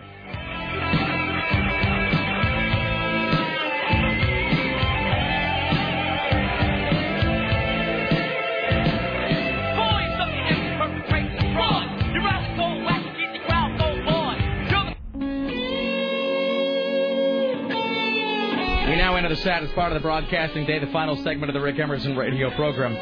It's 503-733-3970. By the way, the video of Roger Klein's appearance on the show, I guess, is going to be up at 970.am here in short order. So Sarah's got a beautiful color to her face. I hate you all. You have a beautiful glow about you. Yes. Okay, so let's welcome now to the Rick Emerson Show, CBS Radio Portland marketing guru Susan Don't F With Me Reynolds, who I have to say before we do anything else, first and foremost, in addition to the myriad other tasks you perform, basically running this joint, took time out of your schedule to pick up and then pick up Roger Klein and PH and then actually take them back to the venue. So thank you so much for that, Susan. Well, you're so welcome. Any chance I have to drive that lovely AM 970 vehicle, how can you not? How can you turn that down? You made his dreams come true, Susan. Yeah, it was quite so thank you for that. Well, no problem. Actually, no problem at all. So you were, as I understand it, you were listening, or you guys had the station on the way back to the venue just right, now. Post-interview. Yes. And they, first of all, were saying, they had a great time in here. And most importantly, they were impressed that you guys really knew who they were, knew about them. And I said, hey, they don't invite people in that they're not aware of. Right, yeah. I told them that you guys were fans, and so they were excited about that, because they said a lot of times that's not the case. Oh, no, it's, yeah. Right. And then, of course, we were listening to all your comments about how God, cool what were we talking about? Rick, you were saying you could never be as cool as him. It's true. That he had that sense of style. Yeah. And Sarah, I think you made some comment about his... Was he listening when I was talking about how hot he was? Well, yeah, I think so. And he was kind of chuckling. And, well. Well, he is. Did he kind of chuckle and go, it's true? He's a beautiful man. Anyone who has eyeballs what you can see. said, exactly. He's a beautiful man. And then he chuckled. And I'm sure it's not the first time he's been told that. That's true. Something tells me there's a star next to your name on the list now. Yeah. Wow. Stop. Okay. Anyway, they were really cool, really nice. Yeah. We had a great time. And we were just actually talking about, we just let the gushing continue. We were talking during the break. They get a full show to do tonight and everything. And sometimes, you'll get those guys who are going to perform, and they come into the studio, and they hold it all back because they got to, to be on stage. You hear that guy he's got a great rock and roll scream. That guy wouldn't hold anything back. I mean, they went all out. And they were doing, on Banditos, he was doing that full, and on the second time he was doing that full-throated rock and roll yell. I never ever, seeing him singing Banditos was just... Oh, dude. So surreal. I'm he's 8 feet away from me, just belting it out. Yeah, it's one of the best things that's ever happened to me. So thank you for making that possible. Oh, Susan. Thank you for all your help, Susan. I'm thrilled to have done it, and I will say they were really cool. I mean, PH actually got in the car first, and he's from Chicago, so we bonded over that. Well, you know what? And Roger, it turns out, Roger used to live about 2 blocks away from my wife and I's very favorite spot in San Diego, which is actually every time we go to San Diego every year, the place we stay at is like a block away from where he lived. So we were bonding about that. It's a little tiny, tiny beach community. We were bonding over that. So anyway, so thank Very you, fun. Susan. Okay. You are the coolest. I know we're at the end of the show. I apologize. People on hold. No time to be fair to another caller, as they say. Aaron? Yes. Pimp away! Film Pimp Radio, the new episode will be up tomorrow, and as well, tomorrow we are recording the Star Trek First Contact commentary. That's going to be about 12 hours of pain for me. Excellent. And if you go to geekinthecity.com right now, the new Watchmen trailer is up, which we were also denied in front of Vaughn. Excellent. All right, don't forget, tomorrow, Car and Driver Radio 6 to 9, Miles Around with Dennis Pitzenbarger 9 to 11, and then, of course, their event is happening tomorrow at American Cowgirls, the Miles Around listener party. We want to thank Roger Klein and PH for coming in today. We want to thank Dorothy Costa-Terry for the National Enquirer and Jim Roop from CNN Radio. Rick Emerson Show produced today and every day by the lovely and talented Sarah X. Dillon. For AM 970, the talker in the newsroom, Tim Riley in the phones, Richie Bristol, the gatekeeper, Dave Zinn, web mistress, Bridget from upstairs, and, of course, CBS Radio Portland marketing guru Susan. Don't ever F with me or I will ruin your life in ways you can't even comprehend. Reynolds, Dennis Pitzenbarger as well. Thanks so much. Like us next. Michael Mara Show at 7. Musicology at 7. Goodbye, Timmy Ryan. I pity the fool who tries to get this down. Come on!